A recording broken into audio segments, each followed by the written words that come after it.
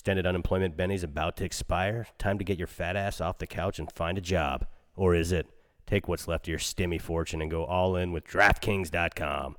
Dig through the Cheetos and find all that loose change in the couch cushions where you've been living like a king with all that free money, and go all in with DraftKings.com.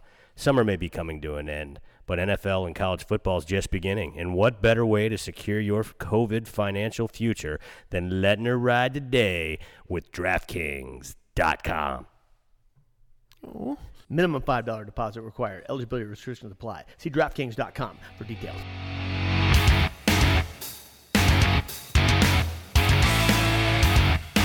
And we're back. Welcome to episode 33 of the Dump and Change podcast, coming to you from the Odd Man Rush Studios deep in Eagle River Valley. I'm your host, Reed McDonald.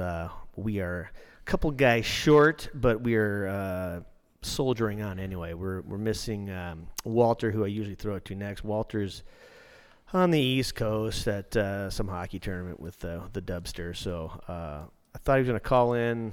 I don't know where that technology is at. Hey, maybe you can fill us in with that later. But needless to say, we got a good stand-in here. Executive producer Steve Glines. Mr. Glines, what is up? Nothing more than a stand-in today. I'm usually at the kids' table. Rito, far more comfortable back there with the mute button. No mute button up here with the big boys. What is up? What's the last week of September? And I'm getting there. Yeah, and tomorrow I'm going to be shoveling for the second motherfucking time. Expecting 6 to 12 inches tonight, right? So might have a snow day tomorrow. Not good for my industry, the roofing. So that being said, you guys joke about this for the last year and a half. You're never going to park in here. You're never going to park in here. You're parking in here. Unless I have too many beers and forget. Or can't. That hasn't happened. I might not be able to put the truck 30 feet and get in here, but we're going to figure it out. Well, I've heard the 6 to 12. I heard that. I call the Weather Service number. I don't know what you guys listen to, but the Weather Service only said, snow, rain, an inch of accumulation tonight and maybe an inch tomorrow. So hopefully it's somewhere between. Hopefully it's more on my end. I know all the guys that like to go. 3 days ago they didn't say shit, and I woke up to 6. So true. 0 to 6 real quick. So it changes by the hour. National Weather Service, has that alert button. They're a day late and $1 short on the warning. I mean, every time. I was just out in the men's room by the fence, and it's accumulating. It's accumulating. Yep. Accumulating. I may be walking up my hill tonight, but that's all right. Yeah. We don't have Ginge. Hey, if you see Ginge out there, we do not know where Ginge is at. He's missing. Got to put an APB out on that son of a bitch. He went hunting, right? He's back from hunting. Looks like he got a nice moose, and they did real well. And then maybe his phone is broken. Maybe he is. I don't know, but Ginge, if you're out there, you look the big guy, Ginger. I'm concerned. Yeah.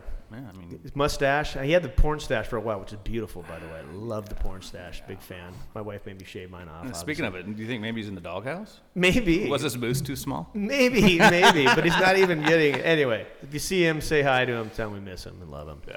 All that good stuff. We're going to kick it over to Kevin. Hey-o! What's up, buddy? What's going on? It's been a rough day. It's been a rough day. We had a little technical difficulties here a couple minutes ago, and as Kenny would say, the sweat was beating off my forehead. Pretty solid. Bullshit, I would say. Fix it. Yeah, I'm glad Walt's not here. God, it's cool. Can you imagine? It's all right. I had a setup for a call-in, so I'm sorry about the time zone, Walt, but nobody fucking cares. Yeah. So we'll leave it at that. It's been a crazy week. You're on sabbatical. I'm a little sabbatical right now. Finding yourself. Yeah. Working with a very unique individual. Oh right yeah, now. You're not doing that. You're not doing nothing. You're actually working for. Well, I'm not going to name the business. Or it owes me $100. Ooh, Alaska Diversified. You owe me $100. There you go. Yeah, so that's a whole new thing. So learning the construction world's been interesting. We'll leave it at that. So especially with that guy, he's intense. Well, Johnny McCormick. Oh yeah. Who the hell you takes know a sabbatical Johnny McCormick? in another I know port? Johnny. Yeah, he's intense. So he's intense. I like how I was like, hey, we're leaving about 4, right? Yeah, 4:45. We're walking out of the office. So thanks, Johnny. It's cool. Okay. No big deal. All right. Well, No thanks, big deal. Johnny. I walked out of the office at 7:30 the other night, so Yeah. 4:45 would be nice. Yeah. He said something about banker's hours. I'm still trying to figure that out. So we'll just leave it at that. Is he hiring? Jesus. I usually get out of work around 2. That's good. And I don't start real early, so Well, you own the place. so- semi-retired. Yeah, as long as it takes to brew a batch of beer, I'm out of there. That's not true. It's what goes on inside that time. That's what counts. Exactly. It's quality time. Quality time. But I just got back, speaking of beer. Well, speaking of beer, Odd Man Rush, 6th anniversary. I don't know why I'm plugging it right now, because by the time you hear this, it will already happened. So you've missed a good party. Them Bones, they rocked out, I'm sure. Yeah, and I'm probably dehydrated at this point. Just like the Craft Brewers Conference, I went down there for the Swanee and I and my lovely wife went down there for the Craft Brewers Conference. Had a blast. Came back way dehydrated, but one night we ended up at a strip club till 1:30. That was kind of fun with myself, my wife, and my niece Aubrey. We met these two gals in the pool from Minnesota, and they were wild. They were busty, sexy, busty girls. They're big, Sturdy. and they're and they were a little bit younger than me. They're 40 and 35, 36. Anyway. We get to chatting, and then we're doing shots by the pool. And this is after we go to the Craft Brewers Conference. We had to wind down, you know.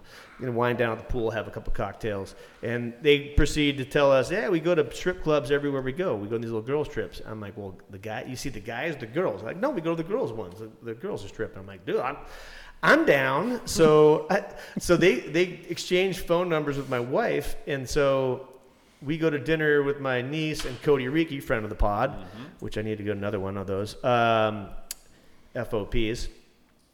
We get back, her phone's getting blown up by these two ladies, and they're like, you guys got to come. And so we get back to the hotel. I'm like, it looks like we're going to the strip club. I'm down. Shauna's down. Aubrey's down. Swanee, I'm going to bed. Okay, so Swanee pussed out. Too much red wine. I saw Missed that. a good time. Yeah, we had a couple bottles of red wine. So we get there, and these two gals from Minnesota there's like, we've all been in the Bush Company. I mean, there's like one stage there. There's like 6 or 7 round tables in this place. Girls are all, I mean, now I'm old enough to be their dad, all of them, and they're beautiful girls, whatever, way better than up here. Nothing against the Bush Company, but a lot better talent down there. And these girls they have the stacks of ones, and they're putting them in the garter and all this other stuff. So we were having a good time. But I must say, and Swanee laughed at me, but he wasn't there. The whole process, I mean, again, 6 stages. It's all going on. So you can watch yours, or you can, oh my God, what's that girl doing? She's juggling, whatever it is. One girl was juggling. One girl was like, it was all over the place. I mean, they're just like competing. The compete level was off the charts. The athleticism, again, off the charts. One girl was hanging upside down on the pole while she was, juggling these things. And I was amazed. Spear art. I was amazed. It was very, very great. But yeah, till 1:30, so that was kind of funny. But other than that, Shauna and I are having to talk again, because we have to talk to each other because we're empty nesters. So you know what that's like, Yeah. So yeah, you just like, holy shit, you kind of got to talk to each other again, because Gabo's gone, Cam's gone, Sutton's moved out. So yeah, okay, this is awkward. It's a couple of awkward moments there. No, but the best thing that happened to me last week, I fucking bought a couch, right? So I told my wife I want like an L-shaped couch and the thing, and we needed a new one. So we find one on whatever marketplace. I go out, I buy it. I put 2 of them in my little truck, and then I go up. I mean, it's like a 5-6 piece deal. Turns out to be too big for the area, but now we'll get to that in a minute.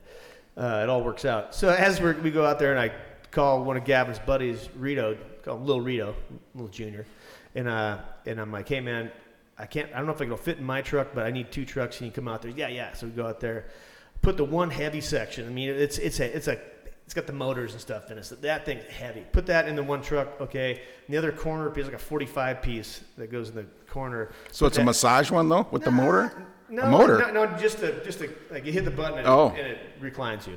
And it's got power set up, and it's way over my head. So he puts it in there, and he's like, should we strap it down? I'm like, fuck, that ain't going anywhere. We're at Palmer. We're cruising right across from the fair there, and sure enough, Rito calls, Rito, the fucking thing blew out. And my first reaction was just fucking hysterically laughing. He's like, it did a 3, they just launched. And why am I laughing at the thing I just paid $1,000 some bucks for, and now it's mangled. But turns out we don't need it, so it was too big. And anyway, but yeah, that was a good. A lot of heads hanging in man camp when So you hear something like that. I had to go back to my wife and go, okay, all right, here's the deal. How is it? That's great. It's great. Well, not really. It's one part got fucked up. Okay, don't yell at me now. Yeah. And that was Monday night. That's when I had a couple of beers. I drowned my sorrows. So I was really pissed at myself. That shit happens, you know? This shit It's a good couch. I mean, Yeah. you take stuff like that hard. Yeah. It's mangled. It's broken. We're not using it. Anyway, had a good party last night with my mom, and we had meatloaf. A lot of meatloaf. My mom eats like a bird. She just turned 80. She is about that skinny, like a water bottle skinny. And so when we go to her house to eat, it'll be like, okay, I'm sorry, only 3 meatballs per. She rations the meatballs that we're having. And I'm like, okay, no one's rationing anything. So I went crazy. I went 10 pounds of meatloaf. I had 9 loaves of meatloaf. I was sending people home. Suddy, you want to, here's whole meatloaf. Swanee, meatloaf? No? Mom, take a half a meatloaf. I could eat that. Yeah, so everyone got meatloaf to take home and had it for, I got the meat sweats going on. It's a real Everybody thing. has the meat sweats in here. Everything is, I'll probably just have beer and water for dinner tonight, but that's where I'm at. But it was delicious. The only other thing I got on my mind, hey, UA Seawolves. We got a UA Seawolf here, former Seawolf from the golden era of the Seawolf program for sure. They made it, and we're going to talk about that too, kind of where they go from here. But I'm glad they made it, and hopefully we can keep pushing them forward to keep them in town. ERHL's about ready to start, and we got a new sponsor in the, is it AAA? AAA new sponsor. Brandon Bartlett, he's a Chugiak guy. I think he went to Chugiak, didn't he? Mm-hmm. He plays in the AAA, and Denali Dispensaries, DenaliDispensaries.com. And this episode is actually brought to you by DenaliDispensaries.com. Do you want to get high or do you want to get stoned? That's a question they ask you when you come in the door. You want to be into couch or you want to be energetic, head high. Anyway, flour, pre-rolls, edibles, dabs, whatever that is, CBD, you name it. Family-owned business, great knowledgeable staff, great deals, 7 days a week from 8 a.m. to 11 p.m. Best prices and point system in town.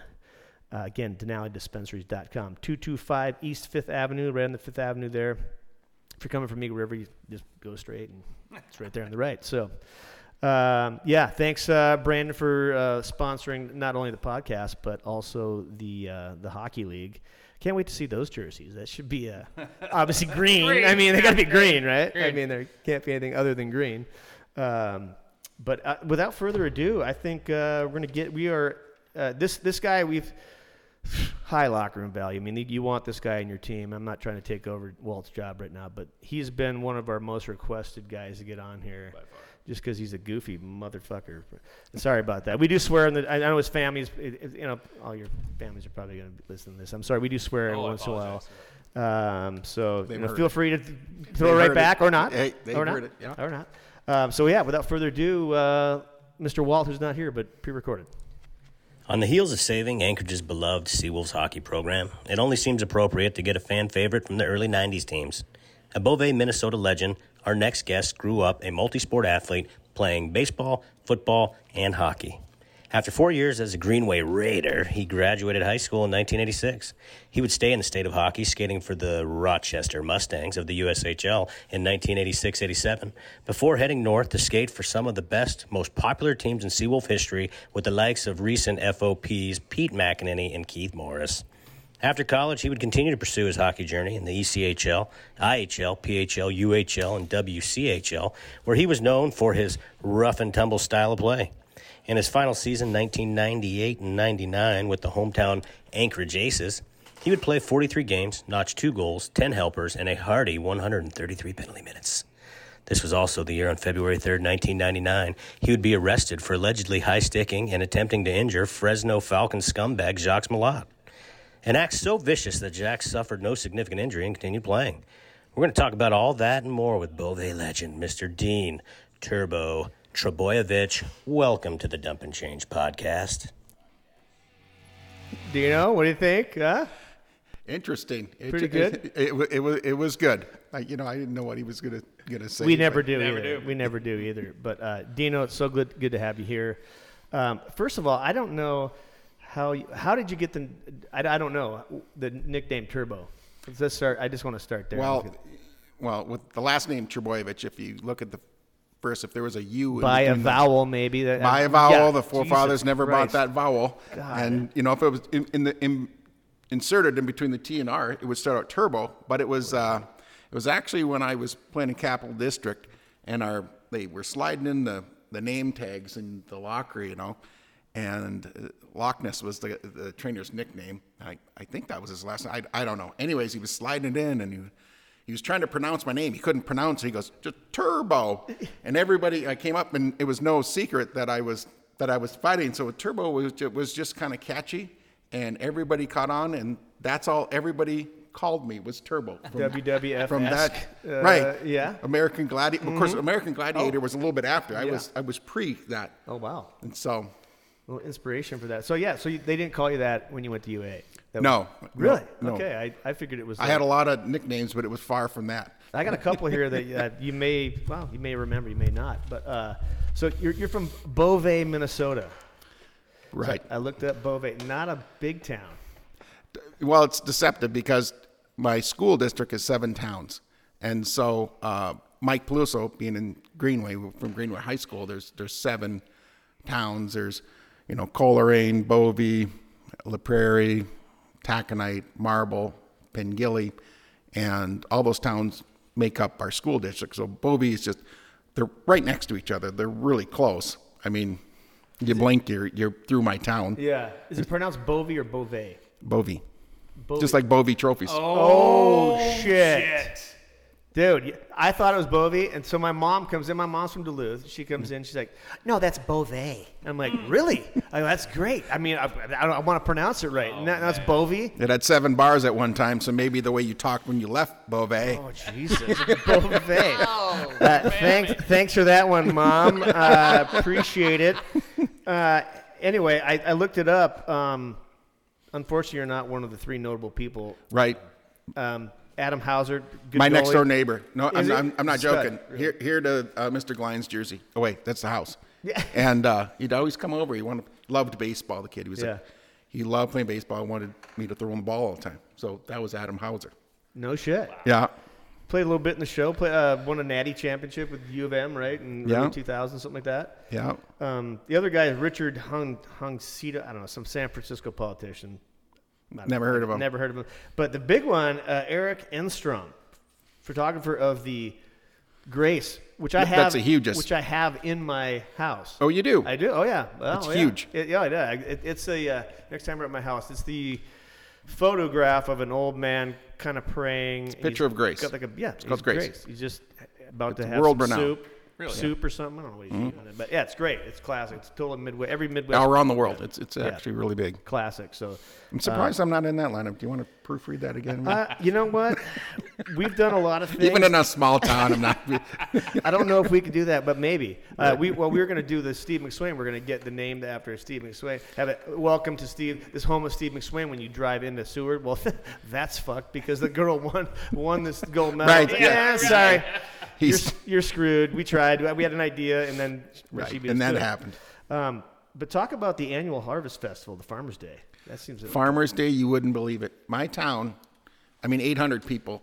There's nothing going on. Everybody's got their thing, but on Labor Day weekend, there's always a parade, and the streets fill up, and they have a big parade, and it's literally 4 people deep for a half mile, and it's quite the sight to be seen because we're 800 people. There's nothing going on. One little cafe, 4 bars. It's got to suck everyone from like Everywhere every other around. town. They don't ain't going on Well- either, right? I mean, Hibbing's only like what 17,000, 20,000. Yeah, it's somewhere there. But I got to tell you, when the fire trucks go, not to, be Debbie Downer on some of the parades you'll see here because there's so many people, but when the fire truck comes with candy, there's not a kid that doesn't leave what looks like Halloween. Loaded. I mean, they're just loaded with candy. So they're running all around, and they always have some cool motorcycle teams come in and they're doing wheelies, and they have fancy cars, and it's quite the event. And then once that's over, then the adults kind of take over and the fun Bars stuff downtown. and- And No, it's a good time. That's awesome. On the population thing, real quick, you're about 800 now. In 1910, you peaked at 1910 at 1400. What happened in the last 110? The mines, Iron the Range, minerals. baby. That's iron. Mines. So Iron Range. the Iron Range has so many minerals, and if you've seen it's actually filled up with water now. It was dug out, and those are actually lakes now, and they're mining pits, but they're really deep, have fish in them, and they're actually connected. So people, migrants, like I'm Slavic, and so anyways, all the forefathers came there to work in the mines, and they had all tents, and so it's all old country. So all through the Iron Range is the same. Cool. Great backstory. It's really cool. Awesome. Yeah, and there's another issue with those lakes I read. I've been reading today while I was brewing. That some of them are like above, could flood the town, and they need to drain some of them or do something big there. Yeah, it's got crazy. a natural spring. You'd be surprised because it was so early as when I was playing college. I was riding a 4-wheeler or 3-wheeler at the time. 'Cause they didn't have 3-wheeler. 4-wheelers. Oh, yeah. But we could go down there, go hunting, and there was no water in these pits. They were just deep. They're blocked off. Obviously, you shouldn't have went there. But we could go down there, and all of a sudden they started filling up. And within, it just seemed like in a 4-year span, they were filling up to a dangerous level. And, I think somebody told me there was 400 feet deep, Yeah, that's what I read. 300, 400 feet deep. Yeah. Yeah, That's crazy. it's unreal. Yeah. Well, I've never been to Bovey, Minnesota. I've been up to Grand Rapids and been to Hibbing and around there. But yeah, it's pretty cool country, man. You've never been to the Greenway Arena? Never been to the Greenway Arena. I thought the All-Stars went there and you were playing there maybe once, but Again, I don't remember much. Oh, So okay. I could have been. Could have been. Could have been. I could have been. Could have been. I'm getting old, as Right. you are. right. Yeah. I think you're older than me, actually, but by a couple of years, not a year, months maybe. He's a grandpa, Rito. Exactly. Are you next? Exactly. Rito? Are you Congratulations, next? Yeah. by the way. Thank you. It's just hard. I don't know if it's hard to accept. It's just in my mind, I'm still, you're up next, Yeah. kind of you're in your 20s and your shift's next. But Yeah. obviously that's not true. But in my mind, give me a couple more beers and I'll, Right. the stories may be stretched some, That's my So, job. so your daughter Jaden's married now. Has Dax, cute little bastard. I saw him on there. Cute little guy, man. just learning his lungs right now. Yeah. So, yeah, Good. definitely our little precious joy right now. That's So you got your lovely wife Tiffany is here too. We may get her over here to say a few words. She's busy over there. She's having some me time on her phone. That's fine. And you got another daughter, Jacqueline. Yep. Jackie. And what is she doing now? She's going to school at Grand Canyon University, psychology. Excellent student. I mean, she's now part of the, I shouldn't say cheer, but what's it called? Havocs leader, where she's in charge of rallying up the crowd during sports games. Nice. And that's totally up her alley. I Yeah. mean, she just goes crazy. Awesome. Yeah, she's a high energy person. Nice. For sure. Nice. Intense. Yeah. I wish she would have played the hockey. I mean, Right. she would have knocked the crap out of some people out there. It'd have been nice to see. But So I know Jaden played. Yeah. All the way up. So I remember Yeah. watching her play. And yeah, she had the timid attitude though, where Jacqueline, both kids totally opposite. Yeah. But so how is it being an empty nester now? Well, actually, with Dax, it's kind of nice. You guys get to have him dropped off and hang out with him. actually, that is a great thing. But I get a chance as soon as I get home. I'm usually jumping on the mountain bike or doing whatever, and I'm in the woods. Mm-hmm. Yeah. And I'm about an e-bike this year. I've been just ripping around nonstop. Go e-bike, go bike, come back, drink beer. And what about the maybe sled? two, right? Yeah. Tiffany? Snowmobile guy, right? Oh, Or love snow snowmobile. machine. Is that what they call it? Yeah. Right. Well, now you're not at hockey tournaments in the weekend, so. Right. Oh, that's a big commitment when you're coaching and or playing. It's a big commitment, So now I'm not attached yet to going back into coaching. I'm sure I'll be around the rink. I even used to tutor sometimes for a little bit of money, but I don't do that anymore. But I certainly enjoy to watch a game every now and again. But I've enjoyed this time just to take my snowmobile. I go ride with some Brent Eaton and those guys that I know, and they're kind of extreme. And I don't know if I totally belong with the club, but I have a good time with those guys. Well, you got a great Facebook page. If you're not a friend, request. I don't know if he'll take you or not, but the video series, it's become a little bit of a kind of a Scotty Goes Gomez thing. Like you're pretty good. Your talent's going viral, I think. Well, he loves the monologuing. which Right, is- and it sounded- He's every other thing. I like to. I don't call it Facebook stalking because we're Facebook friends, but I'm looking through there and it's like every other one is like, it's all him. Yeah, he's a monologuer, and I'm a monologuer. I don't know. Actually, I just monologue to Steve a lot in the group, but I'm Right. into that monologuing. You gotta document that shit, man. You know, I'm just starting to have a lot of fun with that, just documenting. You know, last year I went down and did some downhill biking at LES. But you got to go. And I mountain bike all the time, but I've never downhill bike. So I rented a bike, and It's a different animal. it's a different animal, especially when it rains down there. And then when it was dry, you know, you can hold your edges and it's pretty easy. You know, you're cruising pretty good.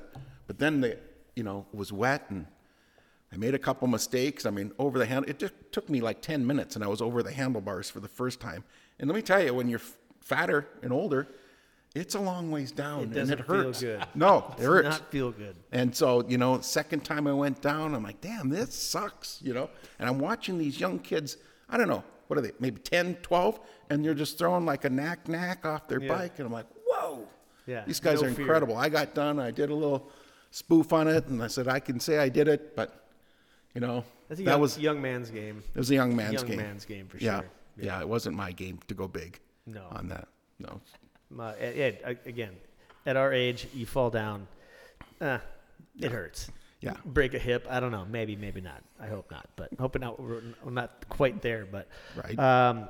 before we get going, my condolences on because your mom passed away Yeah. in August. I know your old man passed away before a couple years ago, 2014, 15. 2014, I believe it was. Yeah. So our condolences. I know it's not easy having gone through that. Right. But yeah.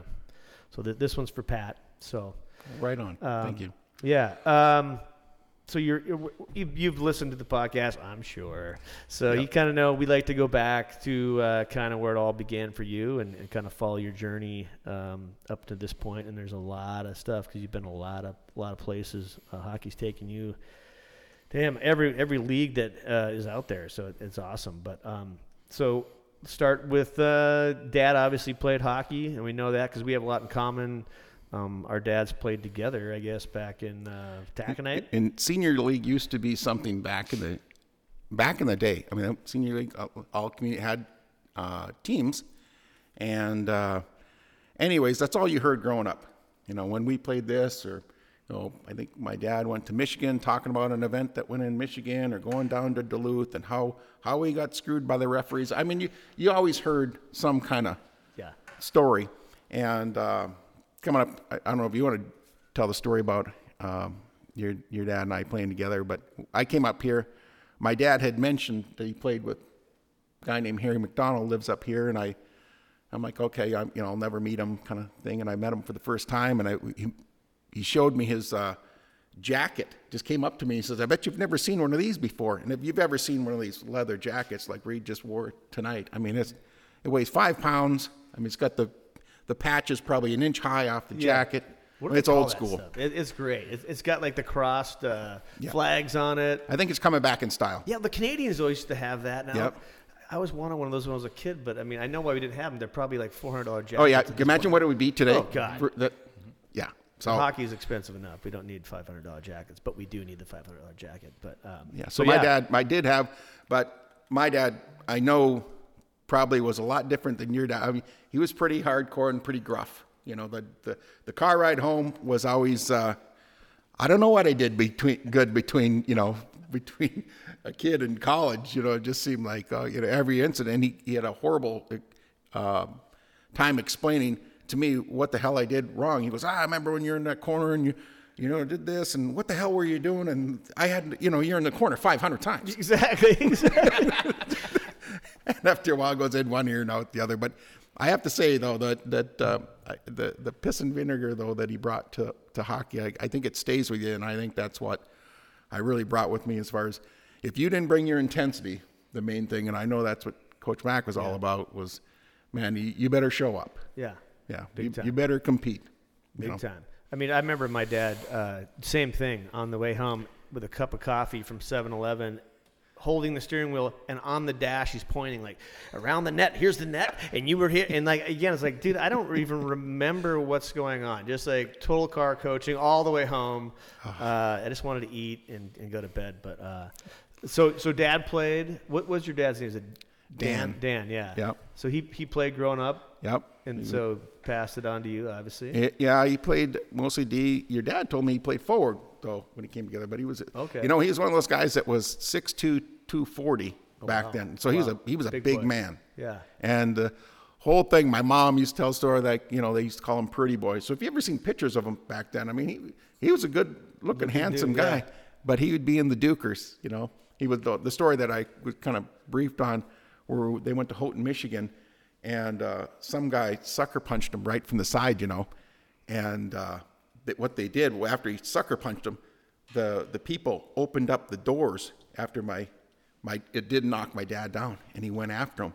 And the whole team dove on my dad as they opened up the doors and let the guys out of the gate, because my dad was going to kill him, and I guess he was climbing back then it wasn't plexiglass, it was chain link fence. Oh, yeah. And so he's trying to get him, and then he talks about it goes to the bar afterwards and how they're going to get him in the bar, and then he would try to go after him in the bar. I mean, this is old school stuff. Oh, yeah. It's probably down at the D. Oh, the man. D Stadium is right on Houghton, right on Portage Lake there. Yeah. So your dad was pretty much a bruiser. It was, yeah. I mean, my dad was kind of the same way, spent a lot of time in the penalty box, and Right. we'll get into the whole thing. Those guys loved to hit back then. It was like Big time. way, way different than it was when we played, and now it's even way, way different, more different than it is now. Right. But, so you start playing probably when you're like 3, 4.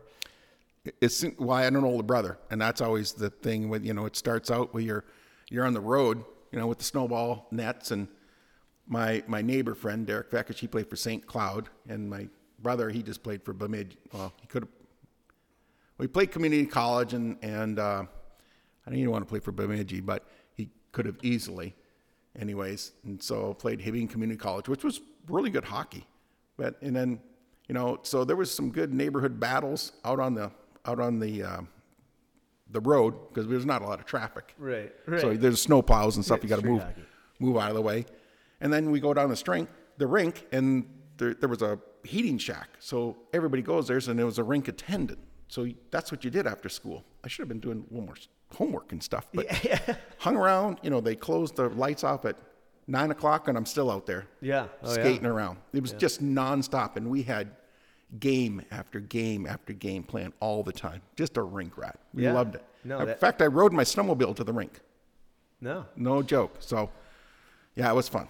A lot of fun growing up playing hockey. So you played, but you played football. Played 'cause football, you liked the hit, baseball. Yeah. Played it all, and that's kind of what you do in that small town. Well, anybody who knows me knows it's no secret. I love football. Yeah. And I always dreamed that I would be playing football, but my dad didn't like football. But I loved it. I loved to play linebacker, and you know, in high school I played fullback. I wasn't quite fast enough to run the tailback position. Yeah. But I think I played a game at it, but it certainly wasn't fast enough to play tailback. But I loved football. Was a great sport.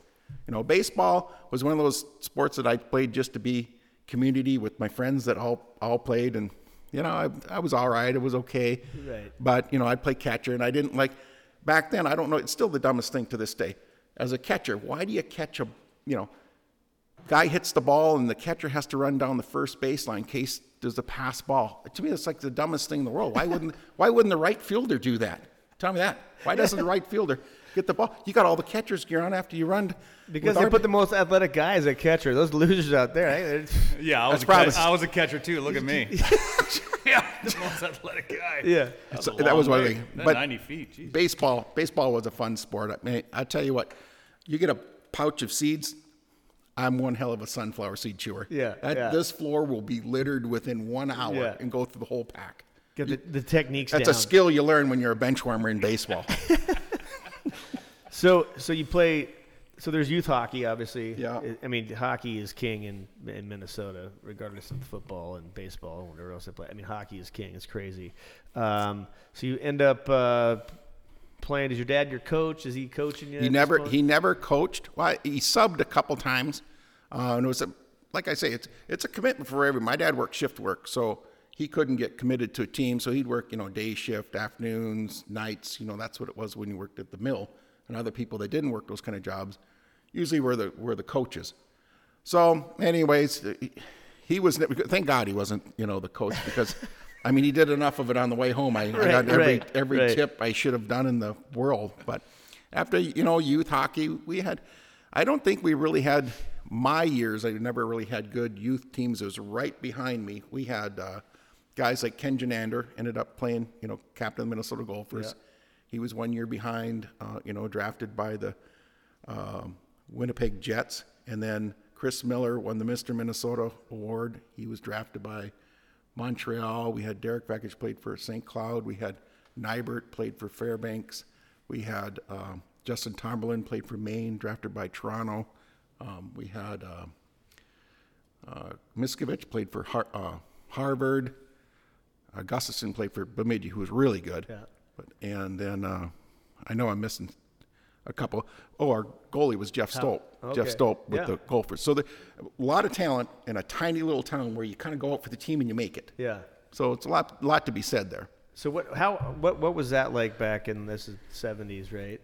So I graduated. 86 is when I graduated. Right. As a senior. But your youth hockey, do you have was there travel teams? Were you just in a Greenway? When we say travel, the farthest trip that I can ever remember doing was to War Road, Minnesota, which is probably a little over 100 miles, I guess. Wow. And so traveling, nobody had money. None of our jerseys fit. They were hand-me-downs. I remember having it looked like some kind of, I don't know, like a long coat that somebody would wear to bed, almost touching the knees, and smoking jacket. Oh, and our helmets, just everything we had was just so old school, and then we had the metal blades, but we had uniforms, but our traveling wasn't very far, and it would be, if we made a trip, it was really a big deal. Family went to the Holiday Inn. Oh, Holiday Inn, and it was the parents. It's the parents' trip too. And I'll never forget it, because I'm coaching and I kind of wanted my time too. You got to have fun, right? So, yeah, we didn't travel very far. I mean, it was so close to town where there's a ton of hockey players all over the place. So it's not. That's great. It's not like up here where you have to go quite a ways to play different teams. Yeah. And so we always had that. There was a lot of teams around that we could go in short distance.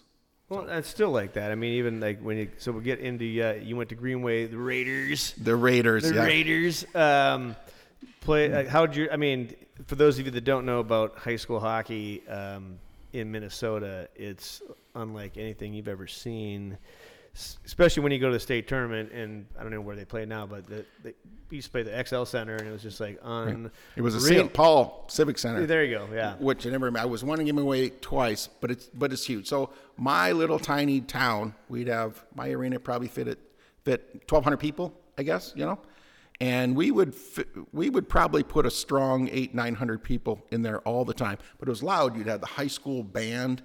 They're playing, and the cheerleaders would be out on both teams out on the ice, and during their cheering, and they would be chanting on the side. So it got really loud in our arena that is underground. So you go in. They called the nickname for my hockey was the Snake Pit. You go into the Greenway Snake Pit. Yeah, no joke. So you go into the Greenway as soon as you walk downstairs, and there's the rink down there. Beautiful ice. They took great care of it. Ken Janander's dad ran the rink, and man, it was just perfect. Was he the high school coach too? Yeah, Bob? He was a high school coach. Yeah. Yeah. So is that rink still there? Is it still? Oh yeah. Same. Oh yeah. That's awesome. Same thing. It's newer. It's got new paint, and they've expanded the upstairs. But back when, there were so many great games that were played in that arena. I'm talking the high school games. I couldn't wait. The biggest thrill when you're a hockey player growing up, you got to push the nets when the Zamboni between the periods. You'd be down there, Bob, I want to move the nets. So it was big because everybody's watching. You think, look at Dino's down there moving the nets. You know, and I got to move them, and you know, it was a big deal. That's awesome. So what's the best that when you played you guys ever did in state, or did you go to state, or? We got beat by Hibbing twice. Hibbing went to state. We were run up. We were Section 7. We played in the championship against Hibbing twice. Once with Mike Peluso. He was my defensive partner there. We didn't make it. They were, a bigger school. We were smaller. Didn't make it. And the next time we didn't make it again. But but my school went on strike my sophomore year, so we couldn't play anybody for weeks. But just your school went on strike? Well, no, the school district. Yeah, our school did. Okay. I believe it was just our school district, so we couldn't play anybody. So it was tough, and I remember fights breaking out in practice and everything because kids were just sick of practice. They just wanted to play a game. Yeah. How Oh, that's big brutal. was the school? Population 800. How was the school? My graduating class was it was less than 500. I forget how many, 400 and some. Wow, that's pretty. From the 9th grade up. Oh wow. Yeah, tiny. So who's your biggest rival? Grand Rapids? It used to be. Now they've changed ways. It used to be called the Grand Rapids Indians. Now it's the Thunderhawks. But Grand Rapids. My dad worked at the paper company, which is in Grand Rapids. So all the way growing up, God forbid you ever lost a game to Grand Rapids. I'm telling you, it was probably the worst car ride home my dad used to blaze my ears off, because he had to work with those guys. And I don't want to jump too far ahead, the day when UAA, we went down to Minnesota, and the Gophers are just the Gophers. I mean, they got a tremendous hockey team every single year. Every Minnesota kid wants to play there, right? I dreamed of it, And anyways, we go down there, and of course he's getting lipped at his work about whatever Anchorage. I can't talk about Anchorage, and they're like whatever, yawning. And we went down there, and we beat those guys down there. And I've never seen my dad so damn happy. He was like, stick it to those guys. But we had a good team, though. We had a hell of a team. We went down there, Steve Bogavis and Larson and Donald and Matt Crafty, and we hit the crap out of them, too. That's what they didn't like. They said we were the new North Dakota. But I just remember hitting, I forget who it was, right through the boards. The door, the latch broke on their board when I hit them. But it meant a lot to me, too, because I kind of wanted to wear those jerseys over there. But after I played at UA, I like it here. I'm glad it couldn't happen better living in Alaska. Oh, man. And that's I love that coming out. They made a mistake because you were not too, like you said, not to get too far ahead of ourselves, but University of Minnesota is one of those places that you were looking to go, obviously. And they were talking to me. I went down there, and I remember talking to Doug Woog and talked to him for quite a while. And the embarrassing thing about this whole thing is school. I wish I would have bared down, and I thought, well, if I was good enough, I can go play anywhere and they'll like me. Well, I wasn't. I didn't start really working at it until I was in 11th grade, and then I had good grades after that. But it was prior to that, I was a terrible student, and that was one thing where I was borderline, and right out of a Doug Woog's mouth said, we're going to give the scholarship to Lance Pitlick because, you're kind of a risk. We don't feel like you're right there, and UAA took the risk, and so I did really good. I was a 3.0 student, at UAA, so it's not that I couldn't do it. Right. So if there's any kids listening, you better take that serious because you're going to take that with you for a lifetime, Big time.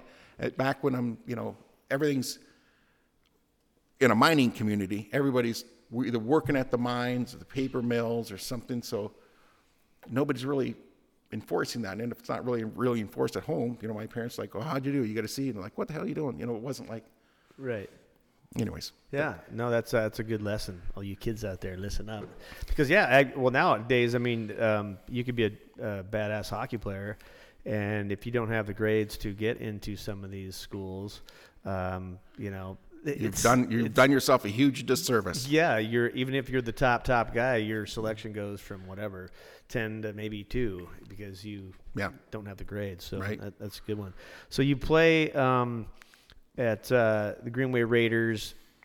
you graduate in '86, and the next year, how'd you end up in Rochester, Minnesota, with the Rochester Mustangs? Well, it's funny. So I got a little side story to that. Yeah. So in Minnesota, at the end of the year, senior year, they have what they call a north-south game, and it was a green gold game, and the northern Minnesota kids played the southern Minnesota kids. So the northern kids, we had a couple good ones. We had Rob Staubers, the goalie. Oh yeah. George Palawa, who's the one who died in the car accident, first-round draft choice to the Flames. Big man. So there's some other ones you probably wouldn't remember. Terrell, that played for Duluth, that got hurt, but man, he would have been a sensation. The cities had, Lance Pitlick, Sean Podine. Yeah. I mean, they were freaking loaded. And we went there, and we were the underdog, and they were thinking the cities were going to beat us, but there was no way in hell. We ended up beating them. Anyways, Herbie Brooks picked a team to go play Boston, so it was a Minnesota-Boston series. So Herb Brooks had pre-picked the team, and it kind of ticked me off, and I wasn't on that team, and his kid was on there. So it really kind of upset me. Well, Frank Serratori puts together another team that goes down to the Chicago, and Alaska had a team that went down there too. It was a Chicago High school tournament. Yeah. Yeah. So we went down there, and we ended up winning it down there. And Frank coached the Austin Mavericks. Then he brought it to Rochester. So that's how he goes, well, come on and play juniors. Well, juniors back then, when I played, was not really the thing to go. Like, if you didn't go play for the Gophers immediately, right out of high school, well, then you went to the community college, and you just go start your life, or Minnesota Duluth, either one. That's kind of what you did. And I couldn't accept it. And, Frank Serratori said, come on down. No, you play all these games. It made so much sense. You play 80 games. Yeah. You play It's like a pro schedule. and you're going to be so much better, And so I tell you what, I mean, I learned so much. Frank Serratori was a goalie from Greenway. Yeah. And you talk about a guy tough on you. Wow. He cusses up a storm, rips. Well, I mean, yeah. He just would rip you upside down the other. But, man, I'll tell you what, we had a hell of a hockey team with the Rochester Mustangs, and playing all those games, you just start to get your confidence starts to grow. You're growing as a more of a man, And with all that ice time, you just slowly get better and better and better. And it was just a huge stepping stone for me that I think it was a blessing in disguise. Yeah, big time. Well, it's not like back in those days. I played at Rochester the next year. We'll get into that in a second. But from Alaska, that was the goal. I mean, you left maybe your senior year. If you're really good, you leave at 12. But right. No, but you left those last couple of years and went and pursued junior hockey, and that was kind of the goal for us. Growing up here, the goal was like go play juniors, go play Division I hockey. That was the goal. Right. And if you could go on the pro, but Division I, that was the focus of everything. But Rochester, I remember coming there the next year because you guys won the national championship that year. Yeah. You said you beat CompuWare? CompuWare, yeah. We beat CompuWare the next year too. Oh, really? In Detroit. Yeah. Yeah. We beat them at home. And they were cocky as hell. Yeah. And they had like 18 guys, or I can't remember, some ungodly amount of guys that were all committed. Right. And now every USHL team has much changed. If you make a USHL team, you're committed usually to. I mean, there's like maybe 0.5% of the kids are not committed D1. But back then, it unbelievable. wasn't like that. It's unbelievable. You get in that league, it's like a golden ticket almost. We had an anomaly though when at Rochester. I don't know how many people turned Division I off. I think we had like 10, maybe 12. Someone told me it was 16 with us. We had 14 when it went down the roster that played Division I hockey, which was unbelievable. We were 58-13-2. I'll never forget that. Yeah. And I have a ring, but I can't wear it just because my fingers got too fat. And so it stays in a box, and I pull it out every once in a while when I share it with the kids or whatever, show them what that was and where was that again? It was a big thrill though. Dude, that was a huge, and then the next year, my year after you, that was the place to play. I mean, everyone wanted to play there. And so Frank, I probably told the story, but Frank Serratori was moving on. I can't remember where he was going, but he was Kevin Constantine's coming in. So Casey's coming in, Serratori's out, but Serratori wants a hand in picking his team. And so Serratori, who I love dearly, I mean, every time you see the guy, he's awesome, great guy, and he cut me. He did. He cut me, and he's like, I was like, okay, so I packed my bags. I'm like, I'm going to the BC League or whatever, whatever, that's fine. And KC called me and was like, hey, as soon as Frank's out of here, I'm calling you back. So I'm like, okay, that's cool. So That's awesome. And then, then I had to shove something in Frank's face after I scored the game winner, but that didn't happen a lot. But yeah, Right. it was great. So, but Frank is just a quality guy. So you play there. How much interest are you getting, and from what schools? I had a lot of I had Minnesota talking to me quite a bit, and toured the school, watched Corey Millen play, Stevie McSwain, go there, and it's just this unbelievable experience when you dream of it. You're going to say like, wow, I'm going to play, and they have 2 scholarships that year. They had one or two. Yeah. And so I didn't get the one. I mean, that's how limited. Other than that, you're going to walk on. They'll give you a partial. They'll just during young, it's kind of spendy and all like that. I had there was a lot of other schools. There was Northern Michigan. There's others kind of side conversations. You get letters, and I don't know how much it really means. When you get a letter. Fairbanks, they get right out of high school. I had a scholarship to Fairbanks. And this is how misguided I was. I never took my college entrance test. And so I couldn't go, I wouldn't be able to play. I'm like, I couldn't do that. And I remember I took a shellacking from my dad. What the hell are you doing? Why didn't you take the test? But I was just, I wish I had more guidance, back then. I can't blame anybody but myself. Right. But I had it right out of high school. Then I went to juniors and my dad, you're going to get hurt. You're going to blow it. But the best thing happened was when, Don Lucia came there. Yeah. And watched me play, and pretty much Frank says, "This is your new defenseman right here," and that was it. And then Brush came down with Lucia, came see him. Well, they said, "You're going to come in, you're going to change our program," is what he said. So, I was fired up because I knew. Well, Mike Peluso was up here. Yeah, I was going to say Peluso was been in your ear too. I played baseball with Mike, football. Hung around with him. His family. I know Mike extremely well. Talked to him like, how you doing? I knew he was a bigger icer from because he went to juniors. Like, man, how did Mike get so good? Because if you met Mike when he was younger, Mike had a belly. He just started working out when he started playing football for Greenway, and he'd do jogging on his own. He was kind of shy about it because he was just so fat and slow. And really, yeah. Oh my God. Was he short or did he not grow grow he's yet? big. Or He was always tall, but he hadn't caught up to himself. He was fatter. He didn't take care of himself, what he ate. He always talks about the funniest damn thing. He'd be at the bus stop. He's slamming an orange Coke at 20 below, waiting for the bus to come. It's one of the most comical guys you've ever met in your life, Mike Peluso. So anyways, I'm on the phone talking to him. What do you think? Do you like it up there? And then they gave me tickets to watch them play. They played Duluth one time, and they were beating Duluth. And I'm like, I couldn't believe how good Anchorage was. I'm watching, Chris Lavasser and, Peluso out there, and I'm like, man, I know I can do this. I know I can stay with them. Minnesota Duluth ends up beating them because they were just so thick. And, right. But they kind of sold it for me, and I love the bigger ice surface. I'm more of a skater. I love the big ice. Gives you an extra, 10 feet to throw a pass and stuff. And once you get used to playing the Sullivan, I want to stay in the Sullivan. Yeah. 10 Now, more feet to run a guy. We haven't talked about Brush much on the show, but so if Lucia kind of put it on a tee, recruited you, yeah, and Brush came down to seal the deal, what was that like meeting him for the first time? Brush didn't say much. He pretty much let Lucia, I think, make the decision. He pretty much, he didn't talk a lot. Brush is a hell of a hockey player, and he didn't say much, and he probably already had it made up in his mind, and there wasn't really much to talk about. Then get your ass up here. You had to get to know Brush. I was just blown away how it was when I came up here and met Brush for the first time. There was Clint Mothy got married up here, and I never really drank any beer, and I was going to be straight. And there was a wedding, and I sat down there at the table, and I wasn't having any beers or anything like that. And Brush says, "What the hell are you doing?"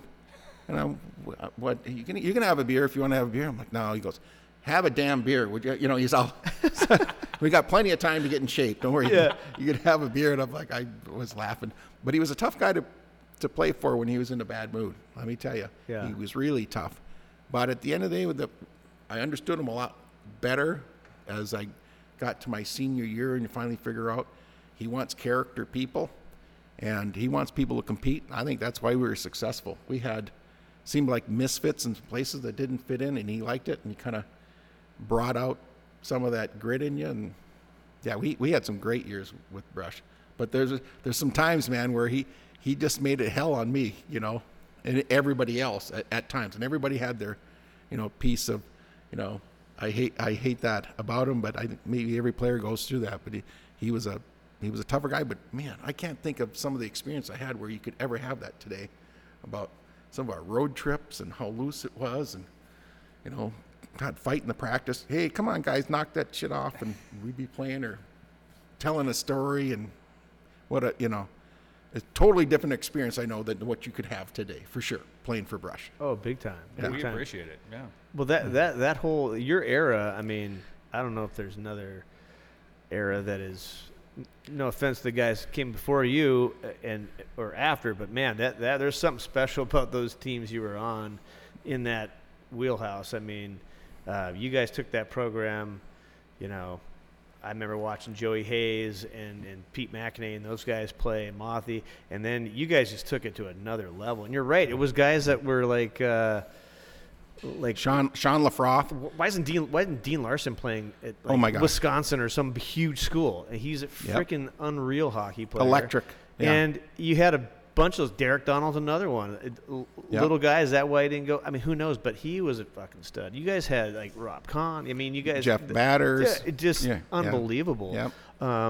But I just don't know. I think that it's a chemistry when you have you look at it and you watch films like, he's not the greatest skater, he didn't have the best hands, or maybe he didn't have the best shot. But you start putting the puzzle together every line, and the way our team fit together. And then we were community. We all hung around the same house. We just loved each other, and so we just really gelled as a team. And that's a big deal, because you can be on some teams, and there could be some prima donnas on that team, and they don't really gel, and they're selfish, and we definitely were not.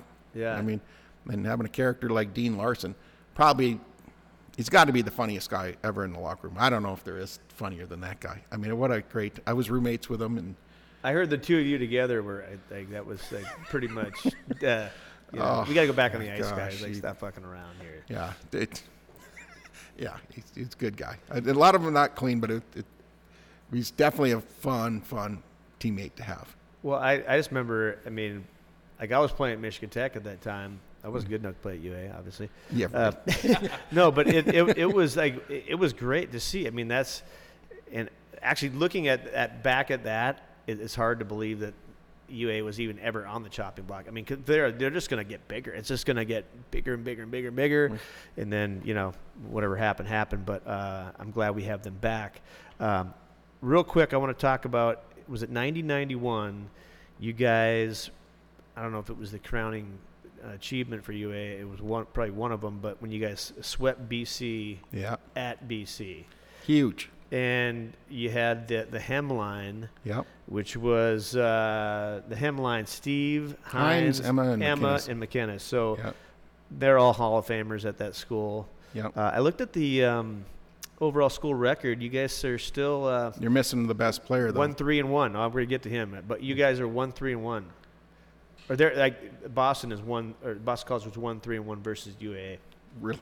Yeah, they've won one. Yeah, it's crazy. So, wow. But you're talking about Billy Guerin was on that team. But, so I can't remember where I heard this. Maybe on the other podcast you're on, because this is the second podcast, ladies and gentlemen, as many weeks, right? It's just like, but were you playing forward? I played forward. We had all these injuries. Derek Donald got hurt. Dean Larson got hurt, and so it was up to. We had an excess of defensemen, but I could play both, and so I played forward. I love to play forward. Who doesn't like to score a goal? Because you're held, half your life, which I think you want to be up front. You want getting this little taste of the glory. Oh man, a little taste of the glory. Get the horse blinders and let it fight. But I played up there. I had a lot of fun. So the transition was easier for me than it was for any other one to fill that void. And I finished out. I think I played the last.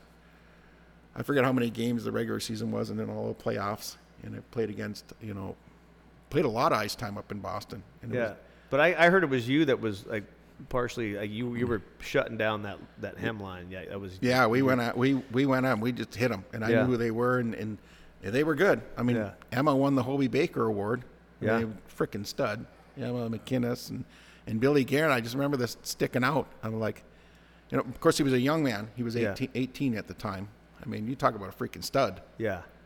But the whole team. I mean, I'd have to even look at the lineup and say, who didn't make it off that team. Right. But you talk about just beautiful hands and, the bigger type player.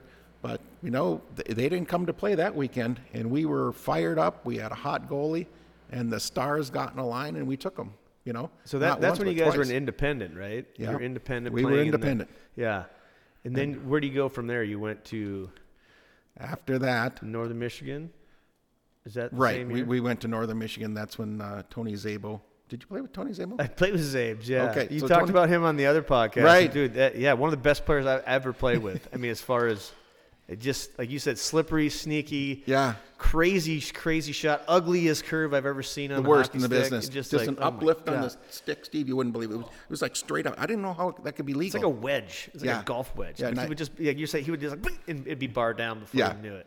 I saw him on a face-off one time. Just took that. As soon as the guy dropped the puck, and it was we were behind, and right off the face-off, like boom, bar down in. I could not believe that somebody did that right off the face-off. But he did that stuff not by luck. He did it. He had a lot of points for us. So coming back around to what you're talking about earlier, Zabos was not the best student. I love you, Zabes, but you were not the best student. No. I think they called it Prop 48 or something to get him in the Northern. So he was, him and I were the same age. So we left Rochester, and like my first year at Tech was what, 88, 89. This is 90, 91. He's a freshman, and he's like 22, but he scores. I mean, I wish I had him here. He had like some ungodly amount of goals. I mean, almost a goal a game in college. And the Yeah. WCHA at that time was like, whoa. And Yeah. unreal player. But so he was playing at Northern. Was he playing that game? Because I went to Yeah. that game because Michigan Tech was already playing golf at that point. And it's like 2 hours away. So I drove to that game and watched that game. Oh, you did? Because a lot of guys that were playing at Tech knew like Dallas Drake Yeah. and Sukharov and all these guys that were at Northern. So they got us tickets, and we drove there and had a few Barty Pops. And I mean, you guys played. It was a good game. I can't remember what the score was, but They were low. I think they were unreal. They were good. I think they won it all that year. Yeah, they did. They Yeah, won that so national you- championship. So that's not bad getting beat by the guys did that. But Get beat by the champs. But in all fairness, we were without Donald. We were without Spooner. We Yeah. were without Larson. Yeah. The top three scorers on our team out, and Yeah. you're still and still right in there. You're still right in there. Yeah. So, we had to have the we just brought the mashed potato team. Yeah. We're hitting. That was kind of our thing. Yeah. If we're going to get one, eventually we will. We're going Yeah. to keep it out of the net first. We had good goaltending, and that they were just a little bit too good for us, but we hung in there. They were sick. I don't know how many guys on that team went to have good pro careers, but it was a I played Quite- against several quite in the minors. They're good. yeah, they're a good team. Yeah. So that was fun for me to watch you guys play down there for sure. Anything else about the UAA thing? I kind of want to talk about where UAA is now. They got the money to continue, but kind of what do you know, or maybe you don't. I mean, kind of what is the next plan? Because I feel they need to. They'd be short-sighted if they don't build a rink on campus or something, or make that rink. If they don't have that, I feel that it's got to happen. It's got to happen. Everybody says the same thing. Why didn't the Alaska Airlines Center have a rink put in? Everybody knew it. This is a hockey town. Mm-hmm. I mean, it would have that's a big recruitment tool. How can you recruit somebody that comes into the town? You go down to Michigan, or you go to Madison, Wisconsin for the Badgers, or Minnesota, wherever it is, and you go into the school, you walk around like, wow, this is good. You come to UA, all you have is the sports center with the one-sided rink, and then you can talk about the, whatever that's worth, the wonder years. That is so far past gone. It's Right. about the kid at the time. So you're recruiting that kid. You got to sell them on something. And I think if they embraced it and really, got a nice arena, small one, make it so just the minimum population, make it loud Low ceiling, right? Yeah. I get Get it loud, and the community will support it. You Big know, time. And I think that recruiting is a big thing, and I think they missed out on it.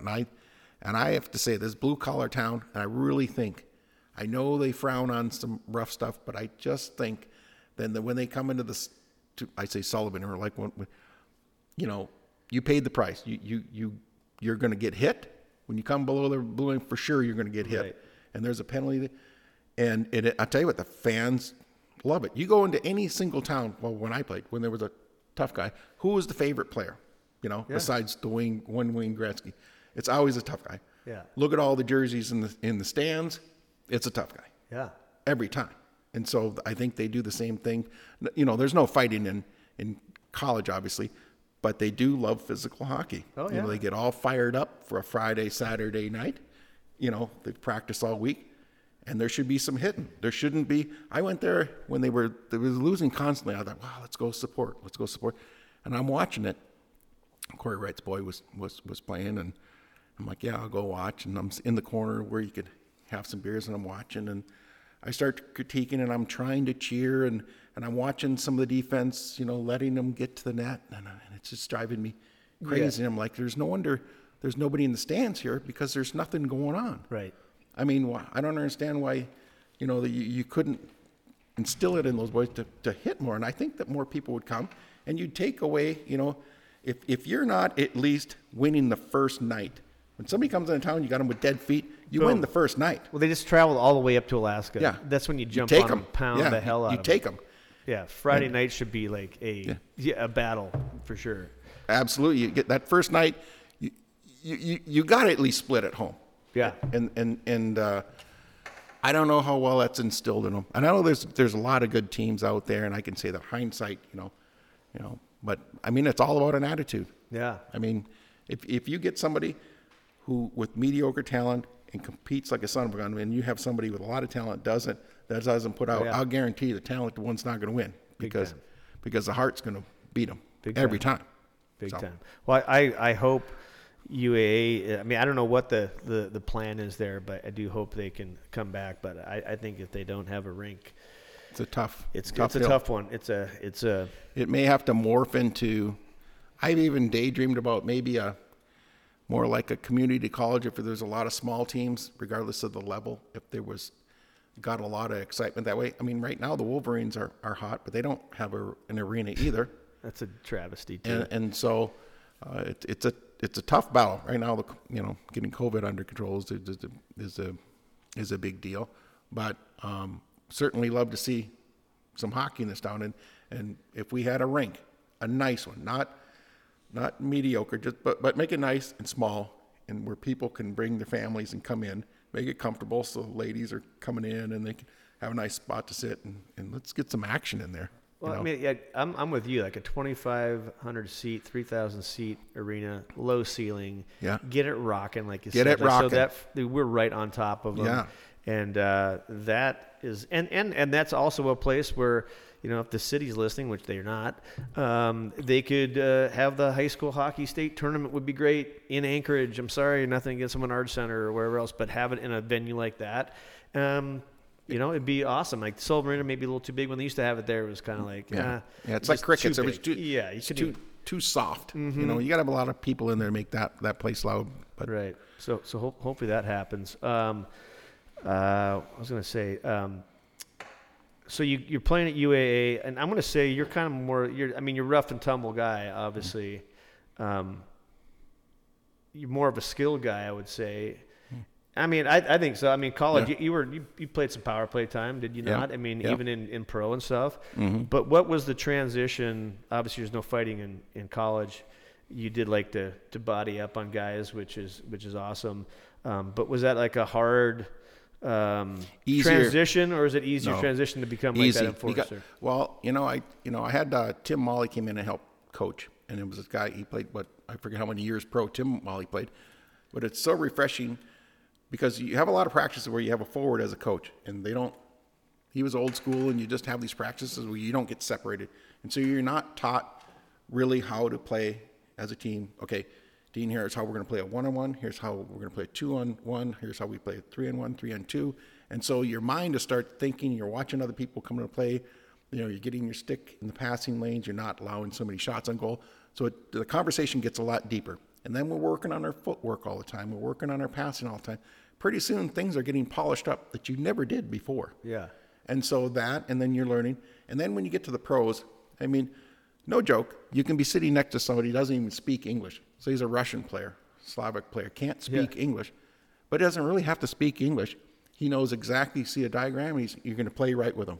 I mean, hockey is pretty simple, you know. There'll be different types of forechecks or whatever, and you just pick it up. Yeah. You know, so you get done with UA. Obviously, we all, when we start playing hockey as little kids, want to play the NHL, and that's right. That's the ultimate goal. So you said, hey, you're going to try and make a go at it. So where's your get first in stop? touch? Get in touch. Well, I called Bob Janander. Bob Janander's still an NHL scout, big one for the San Jose Sharks. So he says, well, you need to get a hold of Kevin Constantine. KC. Yeah. So Kevin Constantine ran this camp in Brainerd where you could work out all summer. There's professionals that came in all the time, and he's got all these contacts. Why don't you give him a talk? So I give him a call, and Kevin, I introduce him. I say, hey, Dean Shproyevich, blah blah. He goes, I know who in the hell you are. I said, what do you want? And I said, well, I want to come down and skate. I want to tell him my dream, blah blah. And I said, I think I can make it. I see so and so. I said, I'm stronger than anybody. I'm faster. Why not me? I told him, why not me? But that was what my Bob Janander told me. He goes, you need to sell yourself because nobody else will. So I got a little bit out of my comfort zone, So you pump your tires a little bit, and I'm like, Kevin, I want to play. He goes, I'll tell you what. He goes, the Olympic team's coming through. They're having their tryouts. Why don't you come down? And how long you want to stay for? I said, well, I want to stay for the whole summer. I want to really get in shape. I want to try out because that's when the North Stars went, and they no longer exist. They got their talent split between the Dallas Stars and San Jose. San Jose, yeah. So they had a lot of those players going. So through the Olympic players, this is no joke. This is where I met Billy Guerin. He's down there. So we played together for a whole at least a week. All those guys and meeting all the guys on the team and everybody's when they're leaving, everybody said, see you down in St. Cloud. See you down. That's where they were having their inter squad games down there and stuff. So Billy's like, we'll see you down there. So I'm here. He goes, you're not going? I said, oh no, I'm just a schmo here.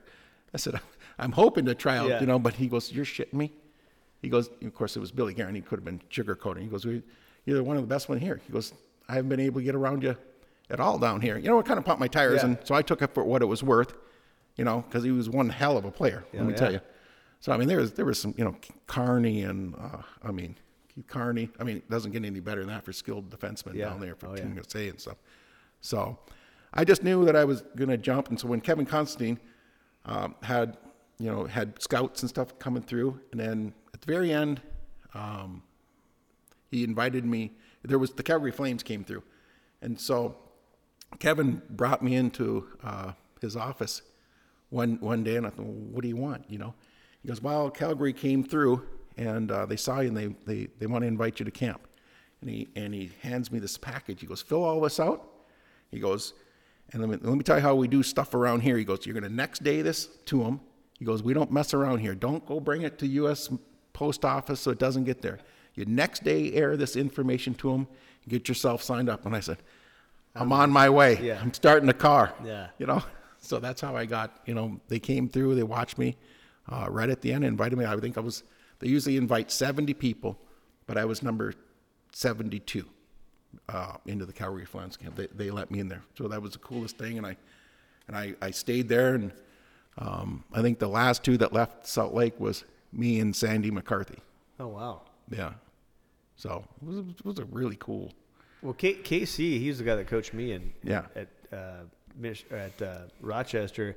And actually, after I got done with Rochester, I spent a summer up there at that, I don't know what they called it, but there was two. But anyway, I sat, me and my buddy and a couple of my buddies from that team, like just sat and just were like trained every day. Just Yep. boom, boom, boom. It was awesome. Like 3 months. And Get up and you're running 3 miles every morning. You get up, run, and then you do the weights, and then you do the plyometrics. log jump. Yeah, the log jump out there. We did you're in the courts. Yeah, the plyometrics afterwards. Then we go skate. It was pretty cool. That was great. That's on the lake there in the Brainerd Area Civic Center. Yeah. I had a job driving Zam there too. Got that one. Yeah, I hit a deer with my buddy's car. It sucked too, but so you end up your first year playing with the Richmond Renegades. Yep, I got released from Salt Lake City Golden Eagles in 7 games there. So never forget that day. The release just said, well, general manager, you're not going to play for we don't think you can make it Calgary Flames. Thanks for coming, blah, blah, blah. So I went home and I said, well, I'll just come home and finish my schooling because I had basically 1 class to go, So I got to Minnesota, visited my family, and I thought, I'm not going to go back home. I'm going to give this a shot. It was just one short little thing. So Dave Allison was there watching. He says, if it ever doesn't work out for you, he goes, I think you're going to stick with the Calgary organization, but if it doesn't, here's my card. Give me a call. Yeah.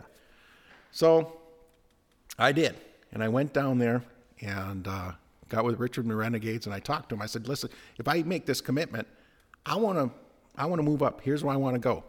He said, all right, I'll work with you.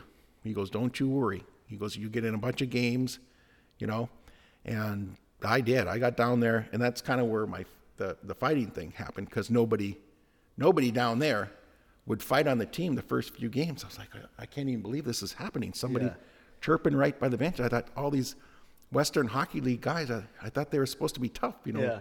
And I'm looking at them like, you're going to take that? Yeah. Like not on my watch. Yeah. So you anyway, guys pushed into it by default. pushed into it. And I'm like, here's the college kid. And so I just went, after a few people out there. And the thing, you kind of get labeled kind of as a tough guy. I never saw it that way. I was just kind of the guy that would back myself up and just get in a fight. I just didn't take any crap. It's not that I was tough. I just could by just who I was. Wrestled, was in judo growing up, and I had good center of balance, and so I was good at fighting, and it really caught. And I thought, well, hell, if that's one of the things that's going to probably help me go a little farther, and it was. Yeah. It really was. So 20 games with the Renegades, and I'll never forget it. We had a party, so we had a team party. I don't even remember what the function. I think it was closer to Christmas or something. And everybody's just getting ripped. And this is way back when. Yeah. And at the end of the party, Dave Allison comes to me, hey, you got a 6 a.m. flight in the morning. It's all worked out. Here's the paperwork here. You're going to Capital District. I mean, this is when I went and got ripped. Yeah. So I go there, Butch Goring's the coach, and the team had lost the day before, and he was just screaming and hollering at the guys that went out skating with them in practice, and they're really good. These guys are really good. And this is the Capital District Island. This is the AHL. This is AHL. This is big time. I mean, Everybody had played in the National Hockey League on that team. Yeah. Everybody had had their shot, So we're getting bag skated. I'm all dehydrated so bad from drinking, but I won't quit, And I'll never forget, we go out there, and we have a game that night. We got bag skated hard, and my hands were just cramping up. I never forget it. And I don't know. I talked to the manager. I said, you think I'm going to play? He goes, oh, yeah, you're going to play. A lot of tough guys are hurt, so here I was out there. I don't know who I fought. It just seemed like somebody, and I would end up getting in a fight out there, and they just loved it. Not really any fans there. There was only a couple hundred people per game go watch up there, but yeah, they had some good players on the Capital District Islanders. So you had a pretty easy transition. Obviously, you like the rough stuff. You don't mind fighting. Some guys have a hard time, getting into that point, especially being a skilled guy. And then you're like, now I'm going to go out and. But it's easier. Everybody is in position. I mean, you can get so frustrated with some people because like you pick up the puck when you're on defense, and there's Where's your outlets? Nobody's working hard to give you the actual space. Well, up in the pros, everybody's there. You know, everybody's accountable, and back in those days they could hold up. You know, there's no obstruction. Yeah. Back then. Now there is. And so I could hold you up. You're not getting by. So it was kind of right up my alley. It was strong. I could hold it up, and you let your buddy grab the puck. He has good vision. He moves the puck. You're down the ice. You know. So the pros the transition was pretty easy. Yeah, everything's going faster. You know, college is really, really fast too. College is fast. Yeah. College is really fast because you're all held up until the Friday, Saturday game. So everybody's just wound up. But the pros is really controlled, and your thought process is just, it's more strategy. So when you're picking up the puck, you're watching the tempo, you're seeing a line change. And so after you play a lot of games, you're just thinking way better as a hockey player. So it just gets easier, and it's amazing how you develop. And, you're not getting an ankle buster pass, Right.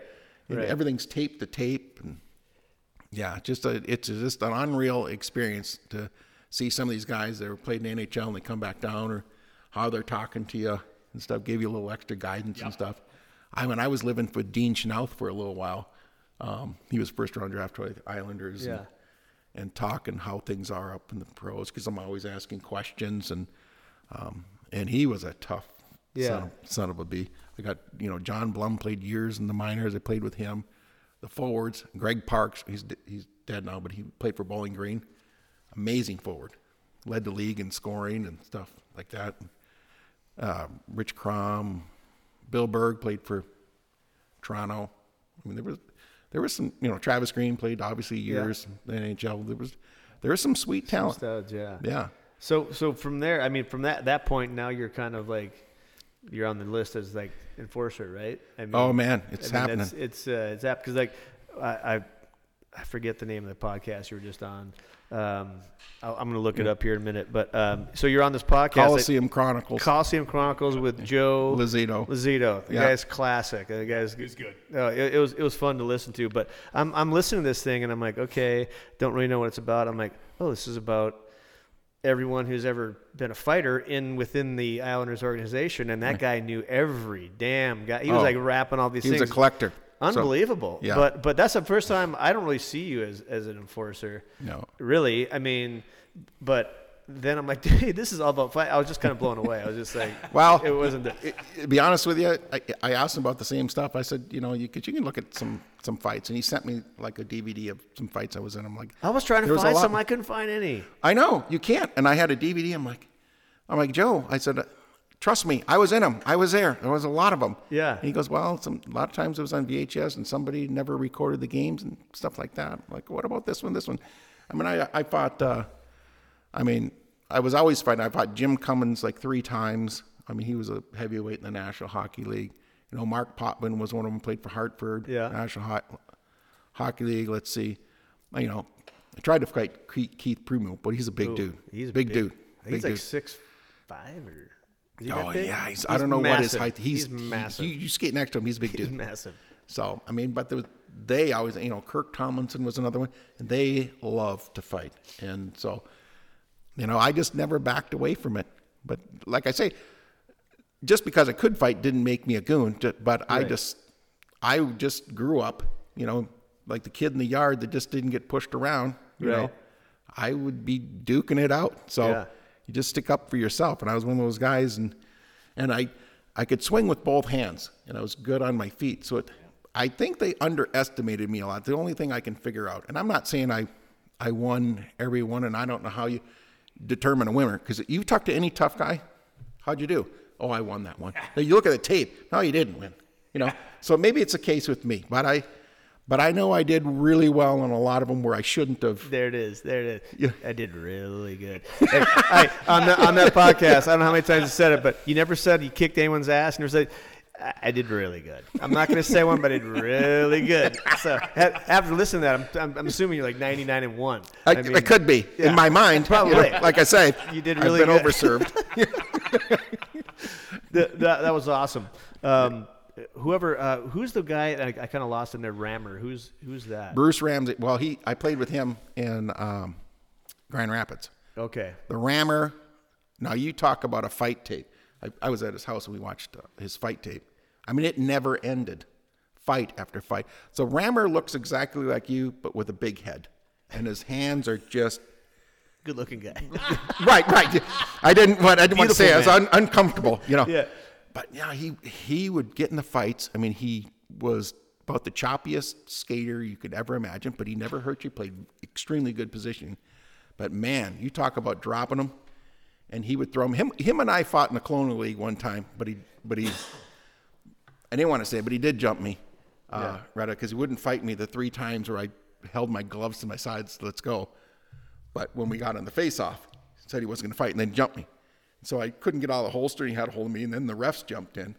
I'm like, that sucks. Yeah. So as a teammate, I mean, it was awesome because I've seen him beat up Sawyer he got called up a couple times with Dallas Stars.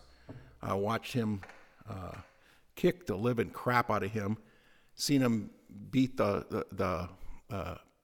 just lights out of so many people, and you'd never assume it. If you saw him in the locker room, and he was one of those ones, you'd never see it today. I mean, he's smoking in the locker room out in the hallway. I'm like, this really happens. Here he is smoking. Crazy. But you saw the Rammer, and he was just that kind of guy. But boy, you talk about a guy that's going to stick up for you. He was our Bob Probert. Yeah. And I only seen him lose one fight. Mario Roberge. Oh, man, he did not do well on that one. No. I mean, Mario Roberge was really tough. Well, you got those guys that, like, some guys like you that don't mind fighting, but there's some other guys that are like next level. They love to mix it up. Oh man. Oh yeah. That's scary. Yeah. It's I fought Louis DeBrusque. Do you know who Louis DeBrusque is? So Louis DeBrusque was an old Edmonton Oilers tough guy, and he's big. At the time he was playing for San Antonio, and he was cross-checking me for that. He's about 6'3", 260. And man, he's just given it to me. And all of a sudden I turn around and I'm in one, and he's swinging. And it's where I just felt the air going by my head when he was swinging, and just kind of, oh yeah. And you can just feel when you grab somebody, you feel the power that they have, and you just know you're going to be in one. Yeah. So you try not to get yourself killed. And so I grabbed him right in the middle of the jersey, and now I see it as a technique now, but it wasn't really my plan, but I had a hold of him because all I could get a hold of, and he was just swinging wildly, and I just kept popping him right in the nose with the jersey, and it just kept making him madder, and he was missing, and he just nicked my helmet. I'm like, oh my God, he hits me, I'm going to be dead. Done. Dude, he was a bear. I was 200 pounds. He was 260. I mean, he was Jesus. And he just was an animal. And everybody's like, man, you did awesome. I think, they're just pumping my tires. I'm like, thanks, players. I just saved myself from not dying out there. He was a big dude. Yes. Big dude. Survived that one. Yeah. Survived that. I was lucky. Stick tap. Yeah. So you come back to play for the Anchorage Aces at that time. This is 90, my eyes are bad, 93, 94. So this is right when it's getting going, or 93? No, that was, you jump back. We jumped to the IHL, but after the Islanders, I did go back up to play just to move on and start working up here. And that was when the Aces were a senior team. Right. And then we switched to, a pro team. It's kind of pretty much the same players up here. Well, you pretty much took that UA team and and added a couple of studs from Fairbanks. And, and here you go. There you go. But Keep the ride going. It was amazing. It was like the Daily News was working against us. If you've ever read the papers and paid attention, they would take a snapshot of the teams that got invited up to watch along in the early days of the Aces, and it'd be somebody in sweatpants, and there'd be, the editor, I forget what that one guy's, never says anything nice, never has anything nice to say. Anyways, he's ripping on Keith Street, he's a bum, he's washed up, and I'm like, I don't know, I think our Aces team right now could really give it to UA or UAF. And I said, this guy doesn't know it, but they got the press, and who was that? Somebody will know. The only one that did hockey was Doyle, but there was the letter to the editor. They'd always print his, and I forget he's Doyle. A local Reiner, Richard Reiner. That was his name. Okay, yeah. It was always Debbie Downer talking bad about the Aces. I do remember that. And then just finally we got it would be like 800 people, 1,000 people, 1,800, 2,000. All of a sudden we're getting we're getting a lot of people. And then like we'll go pro, and then we're getting more and more of a crowd. And then, you know, that's when Anchorage got the Anchorage Fresno thing going. Yeah. Because those were absolute wars. You know, Chad Richards. Oh, yeah. Chad Richards playing back then. He's a guy I like to fight. Jason Smear, Wade Brookbank. I mean, there was some dudes Yeah. that would just flat out get it for some Dukers. And those were some good years. We had some tough teams, but you know, Fresno would just fly in their players. They would just recruit somebody like Greg Spinrath. You know, they'd be down there and they talk about somebody who just wants to fight all the time. You know. So speaking of fighting, what is your take on fighting in hockey? I mean, like kind of like they're pushing, even at the youth level, not fighting, but they're pushing like hitting out of the game. You can't call it hitting; it's checking. Sorry. That's what bullies do. So what's kind of your take on fighting, and at least at the pro level, and checking in general? You know, I think fighting is kind of, it's exciting and stuff for the fans, and I don't mind in the roughness of the game that if it happens, it happens. To me, I always was baffled by the concept of having two tough guys on each team. They're irrelevant in the game, and then they go out there and fight. You saw it all the time. But hockey's the entertainment business. It's entertainment. So they loved it. They don't bother anybody else. But I just thought, well, that didn't make any sense to me. Why wouldn't you just have a tough hockey player who is very skilled that could fight, just play, but you still got to play, you know? And so I think there's a lot of value in being tough and knowing how to defend yourself. And I don't have a problem with a fight breaking loose. I don't think there's a place for it. I know a lot of people probably look at me like, what are you talking about? I don't think it's a place to set up. And then when you get done with a fight, to me, it's the dumbest thing. Like, hey, nice fight. Yeah. No, you got to be kidding me. I got my first fight in IHL, and Mitch Wilson tried to gouge my eye out, you know? But in the spirit of stuff, I had the same respect too.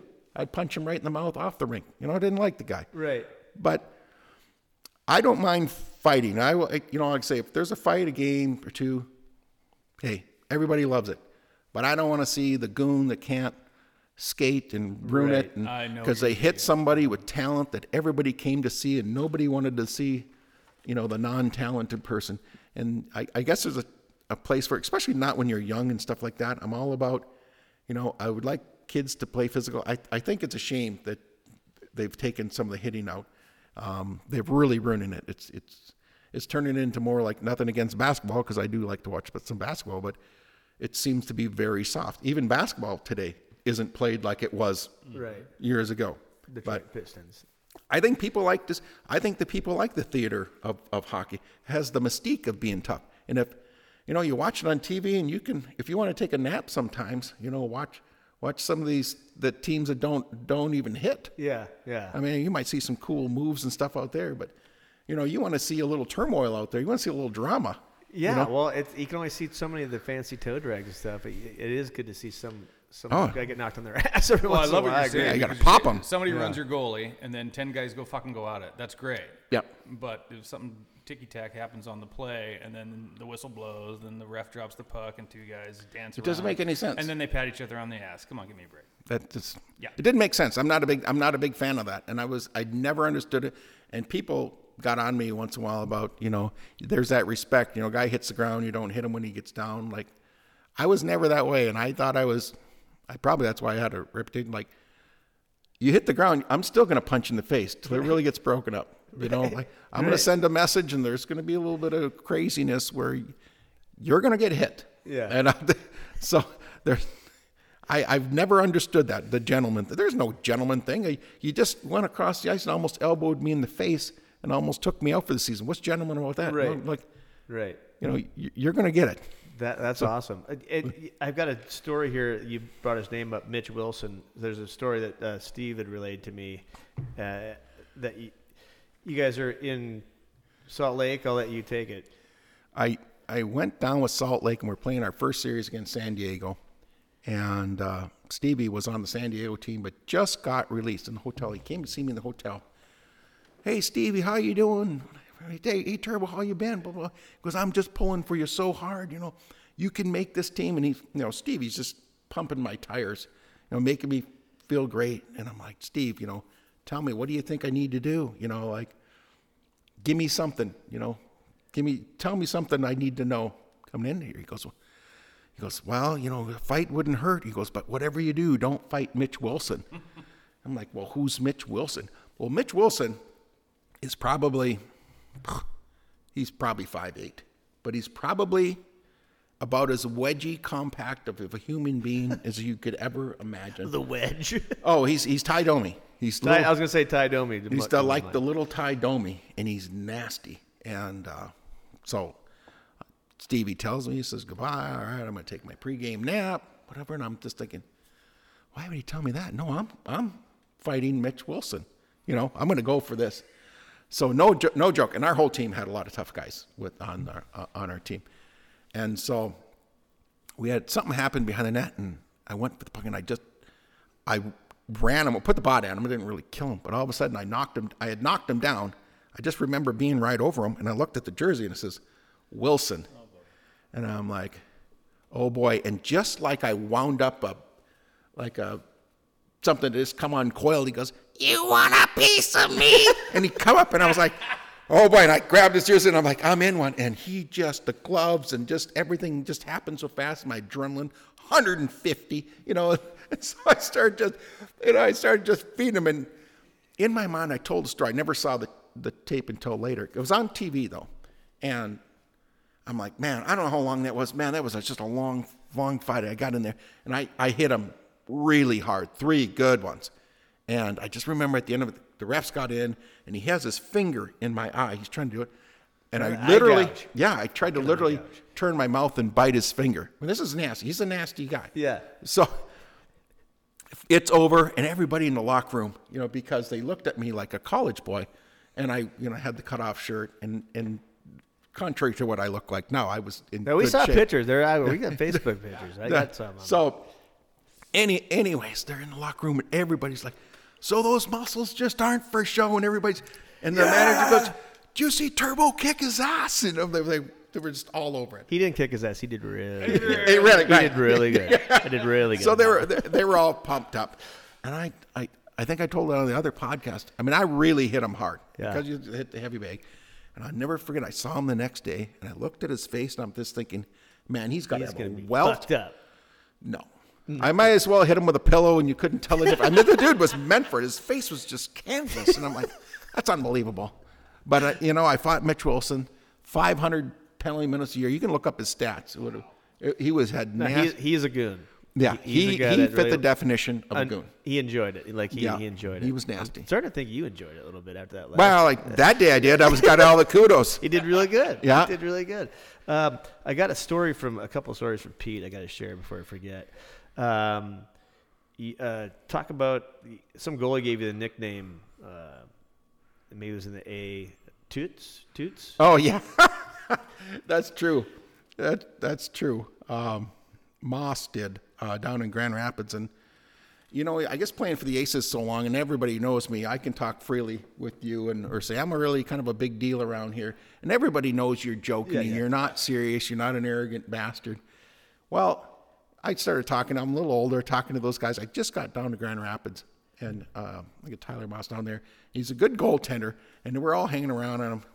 I'm just grabbing for conversation. Seems like all they're doing is playing with their phones or just sitting there kind of quiet. I'm talking about this and that, and I played this and I did that or something like that. And I didn't mean to come across like I was bragging or something like that. And I don't even know what I said, but I heard like toot, like in the locker room, like for a day or two, coming up there, like, toot, what the hell, toot? I don't get it, toot. Then I finally put 2 and 2 together. That he must have said behind the head, look at this guy, he's talking about himself all the time. He's like toot, toot, and I couldn't stop laughing. So it was the kind of lessons learned. I was like, shut your pie hole a little bit, but tooting his own horn. Tooting his own horn. So I told it for years, and I even talked to Moss afterwards. I just loved the story. It was the greatest. We hung around all the time. Yeah. But it was the other Pete fun. Story in a true, I guess, brother-in-law fashion. Take us through the Aces are playing the Gold Kings. You guys had just won the national tournament. This is the second year, going back to back, trying to go back to back. Right. Evidently, from what Pete says, Dino's like a shoo-in. Most likely got MVP written all over him. He's freaking leading the team in points or like as Tournament. a defenseman. Tournament. Yeah, he's on fire. And then what happens in that? Oh, he would bring that up, and that's kind of the funniest thing now. So, anyways, literally, guys are having a good time down there. Every game, I'm like scoring, and I don't know what was going on, but I was carrying the group until the last game. Well, I don't know what it was in the championship game. I fell apart.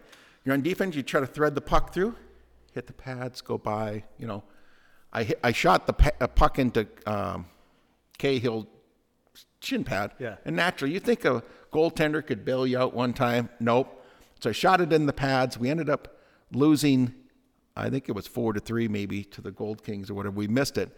And everybody looked at me at that moment like, I screwed it for the Aces, but like, you son of a bitches, got the game-winning goal in every single game before that. Don't. In that game, were you doing a lot of this, looking at your stick? Like, I couldn't even. My stick fucked up? I couldn't even think of Your anything. stick. I was just, that beer was as sour could taste afterwards. Yeah. Well, thanks for that one, Pete. Appreciate that. Yeah, what a jerk. Yeah. No, it's Pete being Pete. So I mean, you've been all over. You come back to Anchorage, and one thing I want to talk about. I mean, because everyone knows, like the other guy said in the thing, you YouTube that incident comes up. Yeah. And I listened to that whole podcast, and I learned something new, as did Steve. Listened to that as well. So right out of the gate, I mean, you see that, and it's just. It looks vicious. It looks nasty. Looks like it killed him. Looks like it killed him. Mm-hmm. However, and I did not know this until, and I think that's why I want to bring it. And that's why it was in the intro.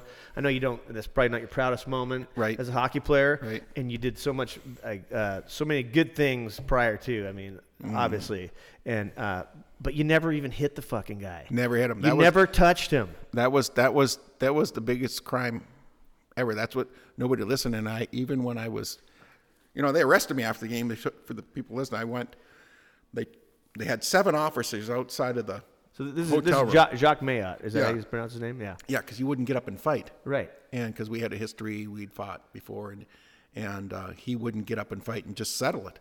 Well, then he was taunting me, "How's your tooth?" Because he knocked out my tooth out here with a cross check right in my mouth, and you see the scar went right through.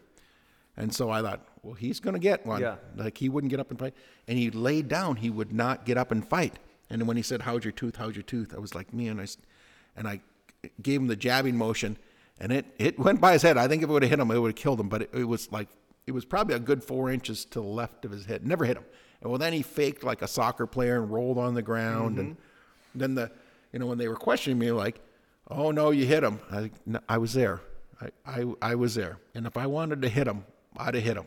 In fact, I would have swung my stick at his head, not jabbed at him. Right.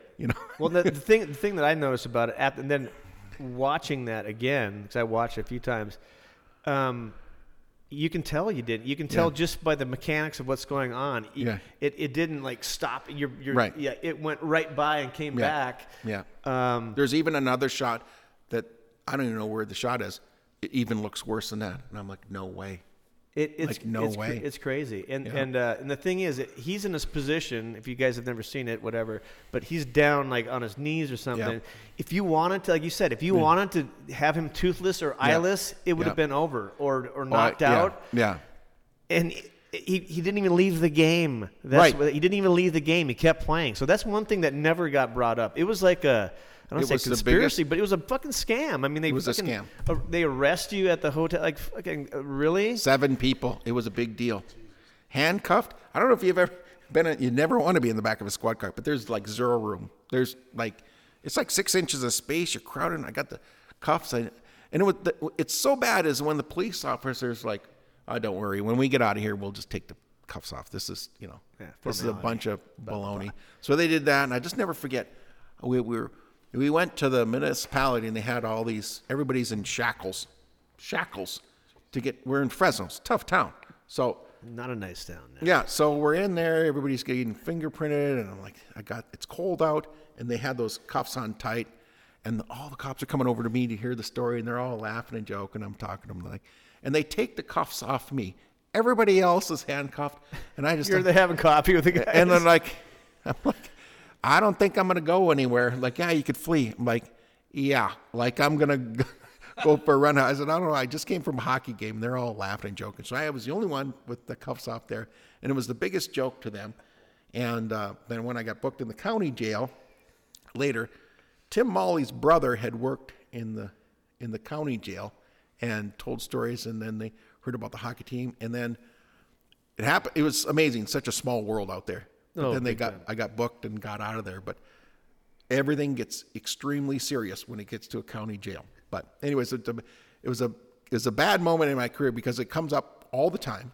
Yeah. And I wish it wouldn't have happened, but it was definitely all over the news. But that guy and I had history before, and we had been in fight. And he's a tough dude. You go to YouTube and watch how many fights he's been in. Yeah. In the NHL, he's been in. He's a tough dude, big dude. Yeah. But the problem is, like, it would have been settled. Yeah. Just drop the gloves and just have at it, and would have been settled, and I'd have been fine. What a And shit stain. Yeah. I don't want to tell that story because, again, I have been around for a while, and I never knew that. I just assumed. I mean, when you see that thing, you're like, oh shit, ooh, right. that's gonna hurt. But you never hear the rest of the story. You hear, oh, Dean Troyes got arrested and blah blah blah, and so anyway. For everyone listening out there, never even made contact, and the guy never even left the game, so he didn't have a mark on his pretty little head. So, Right. Well, here's the irony I found it. So he got suspended for 27 games, which was the rest of the regular season. Yep. Like, why didn't they just boot you out in the league? Because when the playoffs started, baby, you were Right. fine. the Hale rule. Right. That's the Hale rule. Yeah. So It was so crazy. I was on the it makes plane no flight. sense. I don't know. It was a couple days later or whatever when the Marty McSorley incident happened, where he hit Brashear, and he got the same amount of games. And I remember it was so awkward where the stewardess said, "Yeah, supposedly it's the largest suspension ever in professional hockey." I'm like, I know somebody might say different. But anyway, it wasn't a proud moment. But I just remember my wife was 9 months pregnant when this was happening, ready to deliver a baby, and here I possibly would be in the Fresno jail. It was just a weird, because it was an assault with a deadly weapon, and it just was. You're in the twilight zone. So where did that come from? Like, who pushed the buttons to do that? Was that their organization? Jacques? Was that Well, him? I think he had bad guidance. So I couldn't. It was just the weirdest thing where I couldn't even speak my piece. Even the police officer, yeah, you did. And I'm like, no, I didn't. And it just grew legs, and the whole team freaking had to get out of bed, get enough money for me to get bailed out of jail. Each guy paid $300, and I never knew if Keith Street told me. It wasn't too many years ago. He goes, "Yeah, you never paid me my $300." I was like, "What are you talking about, $300?" And literally, I would have paid people back for sure. I had no idea, because the Sullivan Arena, everybody was throwing money on the ice to help. They had to stop during the game to pick up all the money, and that money was supposed to go to all the players that gave the bail money. I mean, we're talking a lot of money. Nobody knows where that money went. True story. Who was the owner of the Aces then? Is that That was Mike Cusack. But who knows where it went? I mean, probably the Zam driver. Damn, Richard Pickens. I'm kidding. I'm kidding. Norman, those guys down there rat holing it. Right.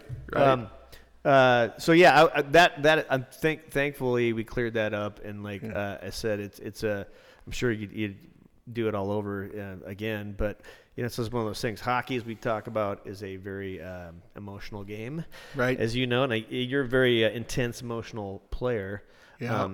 But on a lighter note, I have got some other things here I want to. People may not know. Again, we talked about locker room value, and I would have loved to been a fly on the wall with you and Larson, but you got you're a WWE guy or WWF guy, a fan, I guess, and we saw a little Macho Man impression on TikTok. I can't believe you're on TikTok. That's pretty cool, actually. I wish I was on TikTok. Not really. Well, 2 vids doesn't make. Yeah, but I have an account, I guess, or whatever. So can you give us a little a Macho Man impression? Because it's one of my favorite guys, and I do an impression. I'm not even going to do it. Not nearly as good as you. I don't know if I can pull it off, but I'll give it a shot. Okay. You ready for the Macho Man Yeah. Randy Savage? Oh yeah, I'm doing something, Rito. You alright? Yeah, hockey here in the big town. Yeah, we're way deep down in the valley. Steve Glines, yeah, Mr. Effing Glines, yeah. Off the top rope, Glines. I don't know who's watching, but yeah, he ain't watching nothing. Yeah, Macho Man Randy Savage, yeah. Nice. Cream of the crop. Dude, okay, the next one I want to hear. I know we got a little, and I've heard the Donald Duck you do. It's awesome. But we got a little story that you want to tell maybe about, I don't even know, about a guy named BJ or, can we do that? Or, I mean, we can on our end, but if you don't want to do it, you can just speak Donald Duck. But there's a story. I'll speak Donald Duck. I can't do that. Okay, that's fair. I'll That's keep fair. it a PG. Okay, that's fair. Okay. So you ready for the Donald Duck? Donald Duck, here we go. Take one. Okay, let's go, boys. I'm ready to start. And where's my other beer? I'll get another beer, please. Okay, Rito. Now it's your turn. Let me tell you something. Now the bag I'll get here. You're pretty good. And I do pretty good, right? You did pretty good. Nice job. That one, okay, I'm gonna go. We're not gonna do that. But you also are. I love the monologuing that you do on your social media. Anyone you're gonna get like probably. Well, I almost said 1,000 likes after people listen to this, but maybe like 2, which is better than We'll take it. Better than nothing. But you also a self-made guitarist, and maybe not right now, but maybe after we'll do a special vid with a little guitar action. But before we wrap it up here, am I missing anything? Dude, you've been everywhere. You are a local legend, Toots, for sure. That's not a thing. You are a local legend. But one thing I want to talk about real quick is you coached a lot too. You had a good. I mean, you probably coached for 23, 24, 25 years. I don't know. 23. Yeah. So thank you for that. And like I said, we've talked about before too. In the event that UA does ever leave, hopefully they don't. But that's a huge part. Like guys like you who stuck around, and you said in the other podcast about Alaska hockey, is that thank God, because there's only guys like my dad and those guys they would be in their 80s now coaching. Right. You guys came in and we're talking knowledgeable guys, know the game, and stuck around, married a local gal, and it helped out the youth. Hey, I used to take your wife Tiffany grew up on the Fire Lake, Lower Fire Lake. I was on Upper Fire Lake, so we used to take the bus together to school. Right. She was so quiet, Never said anything. Just Still is. Yeah. She's still not said the word, but thank you for what you've done for youth hockey. So very rewarding. I got to say, for anybody who had any doubts of coaching, go in, and it's amazing how you coach them when they're young kids, and all of a sudden they're grown men. If you've been around, and it's unbelievably rewarding. Because I work at Polar Supply, I sell construction stuff, and I have people that come in all the time that I've coached before, boys and girls, or friends of who I coached. Oh, hey, Mr. Chewavich, Yeah.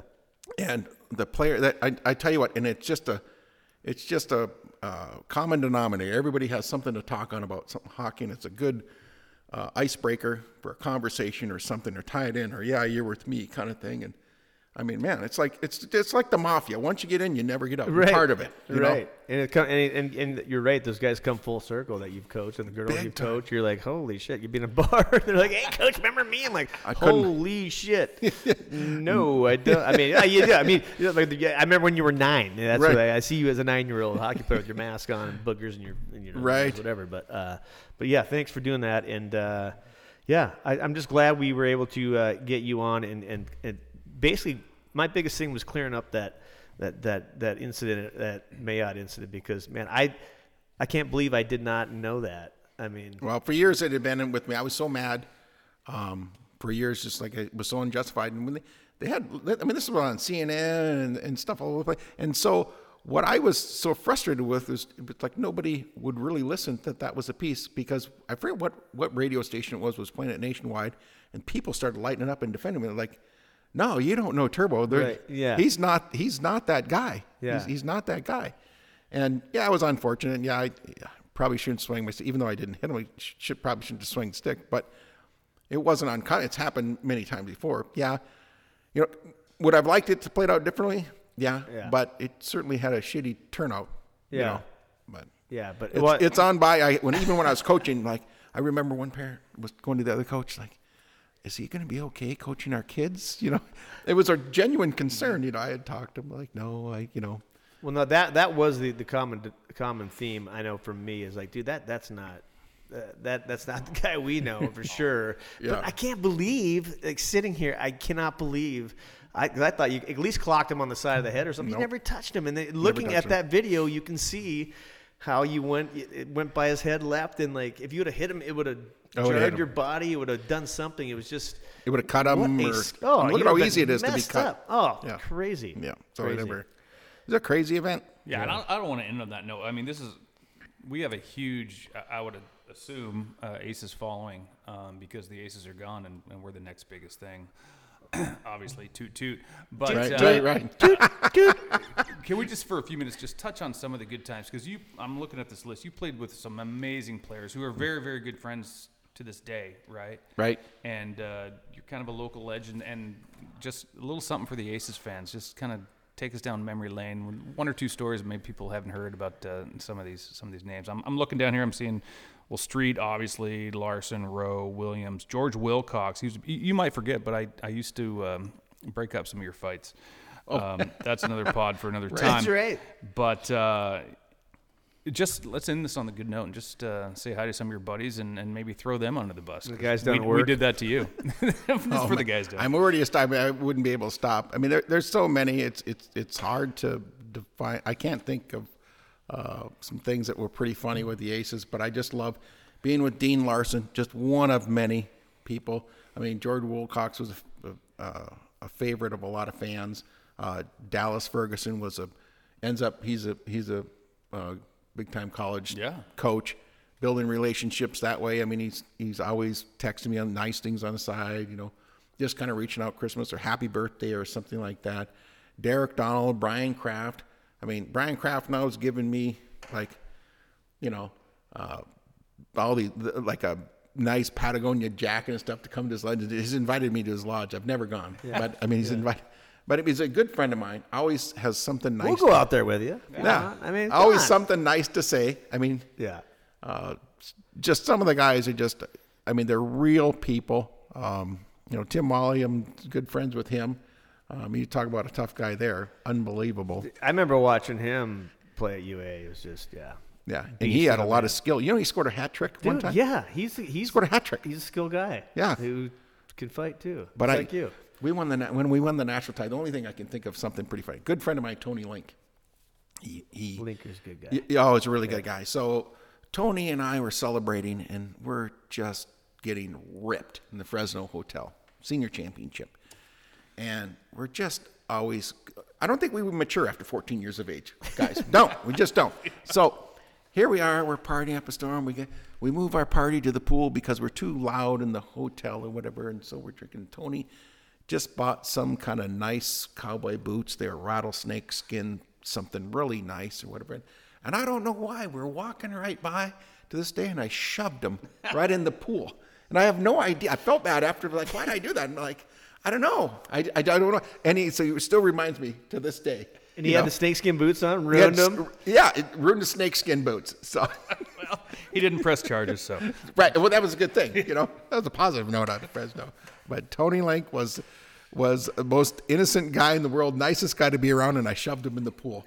That was a bad moment, too, in my career. But he's all over me now every year about that, you know, about how much those boots were. And so it's good stuff. One of the good stories I had. But he was a hell of a, you know, he was drafted by the Philadelphia Flyers. Local boy. Dude, Local boy. Yeah. Yep. Didn't know that. Yeah. And he's a stud. His kids, Brett's playing USHL this year. Yep. My son Gavin was down at the Fairbanks camp where he played last year. Brett played at Fairbanks, ripped it up. Yep. And I texted Tony. I was like, yeah, it's unfair to have a McDonald and Link on the same team. But then he went to USHL, so and Gavin went down to AAA. 18th. But anyway, yeah, great dude. Great he's family. one of them, and you have character people you meet all over town, like Mark Knuckleby. Doesn't be a God. character Yeah. like him. And I see these guys in men's league. You know, you run. I just love it. It's just like a family all around.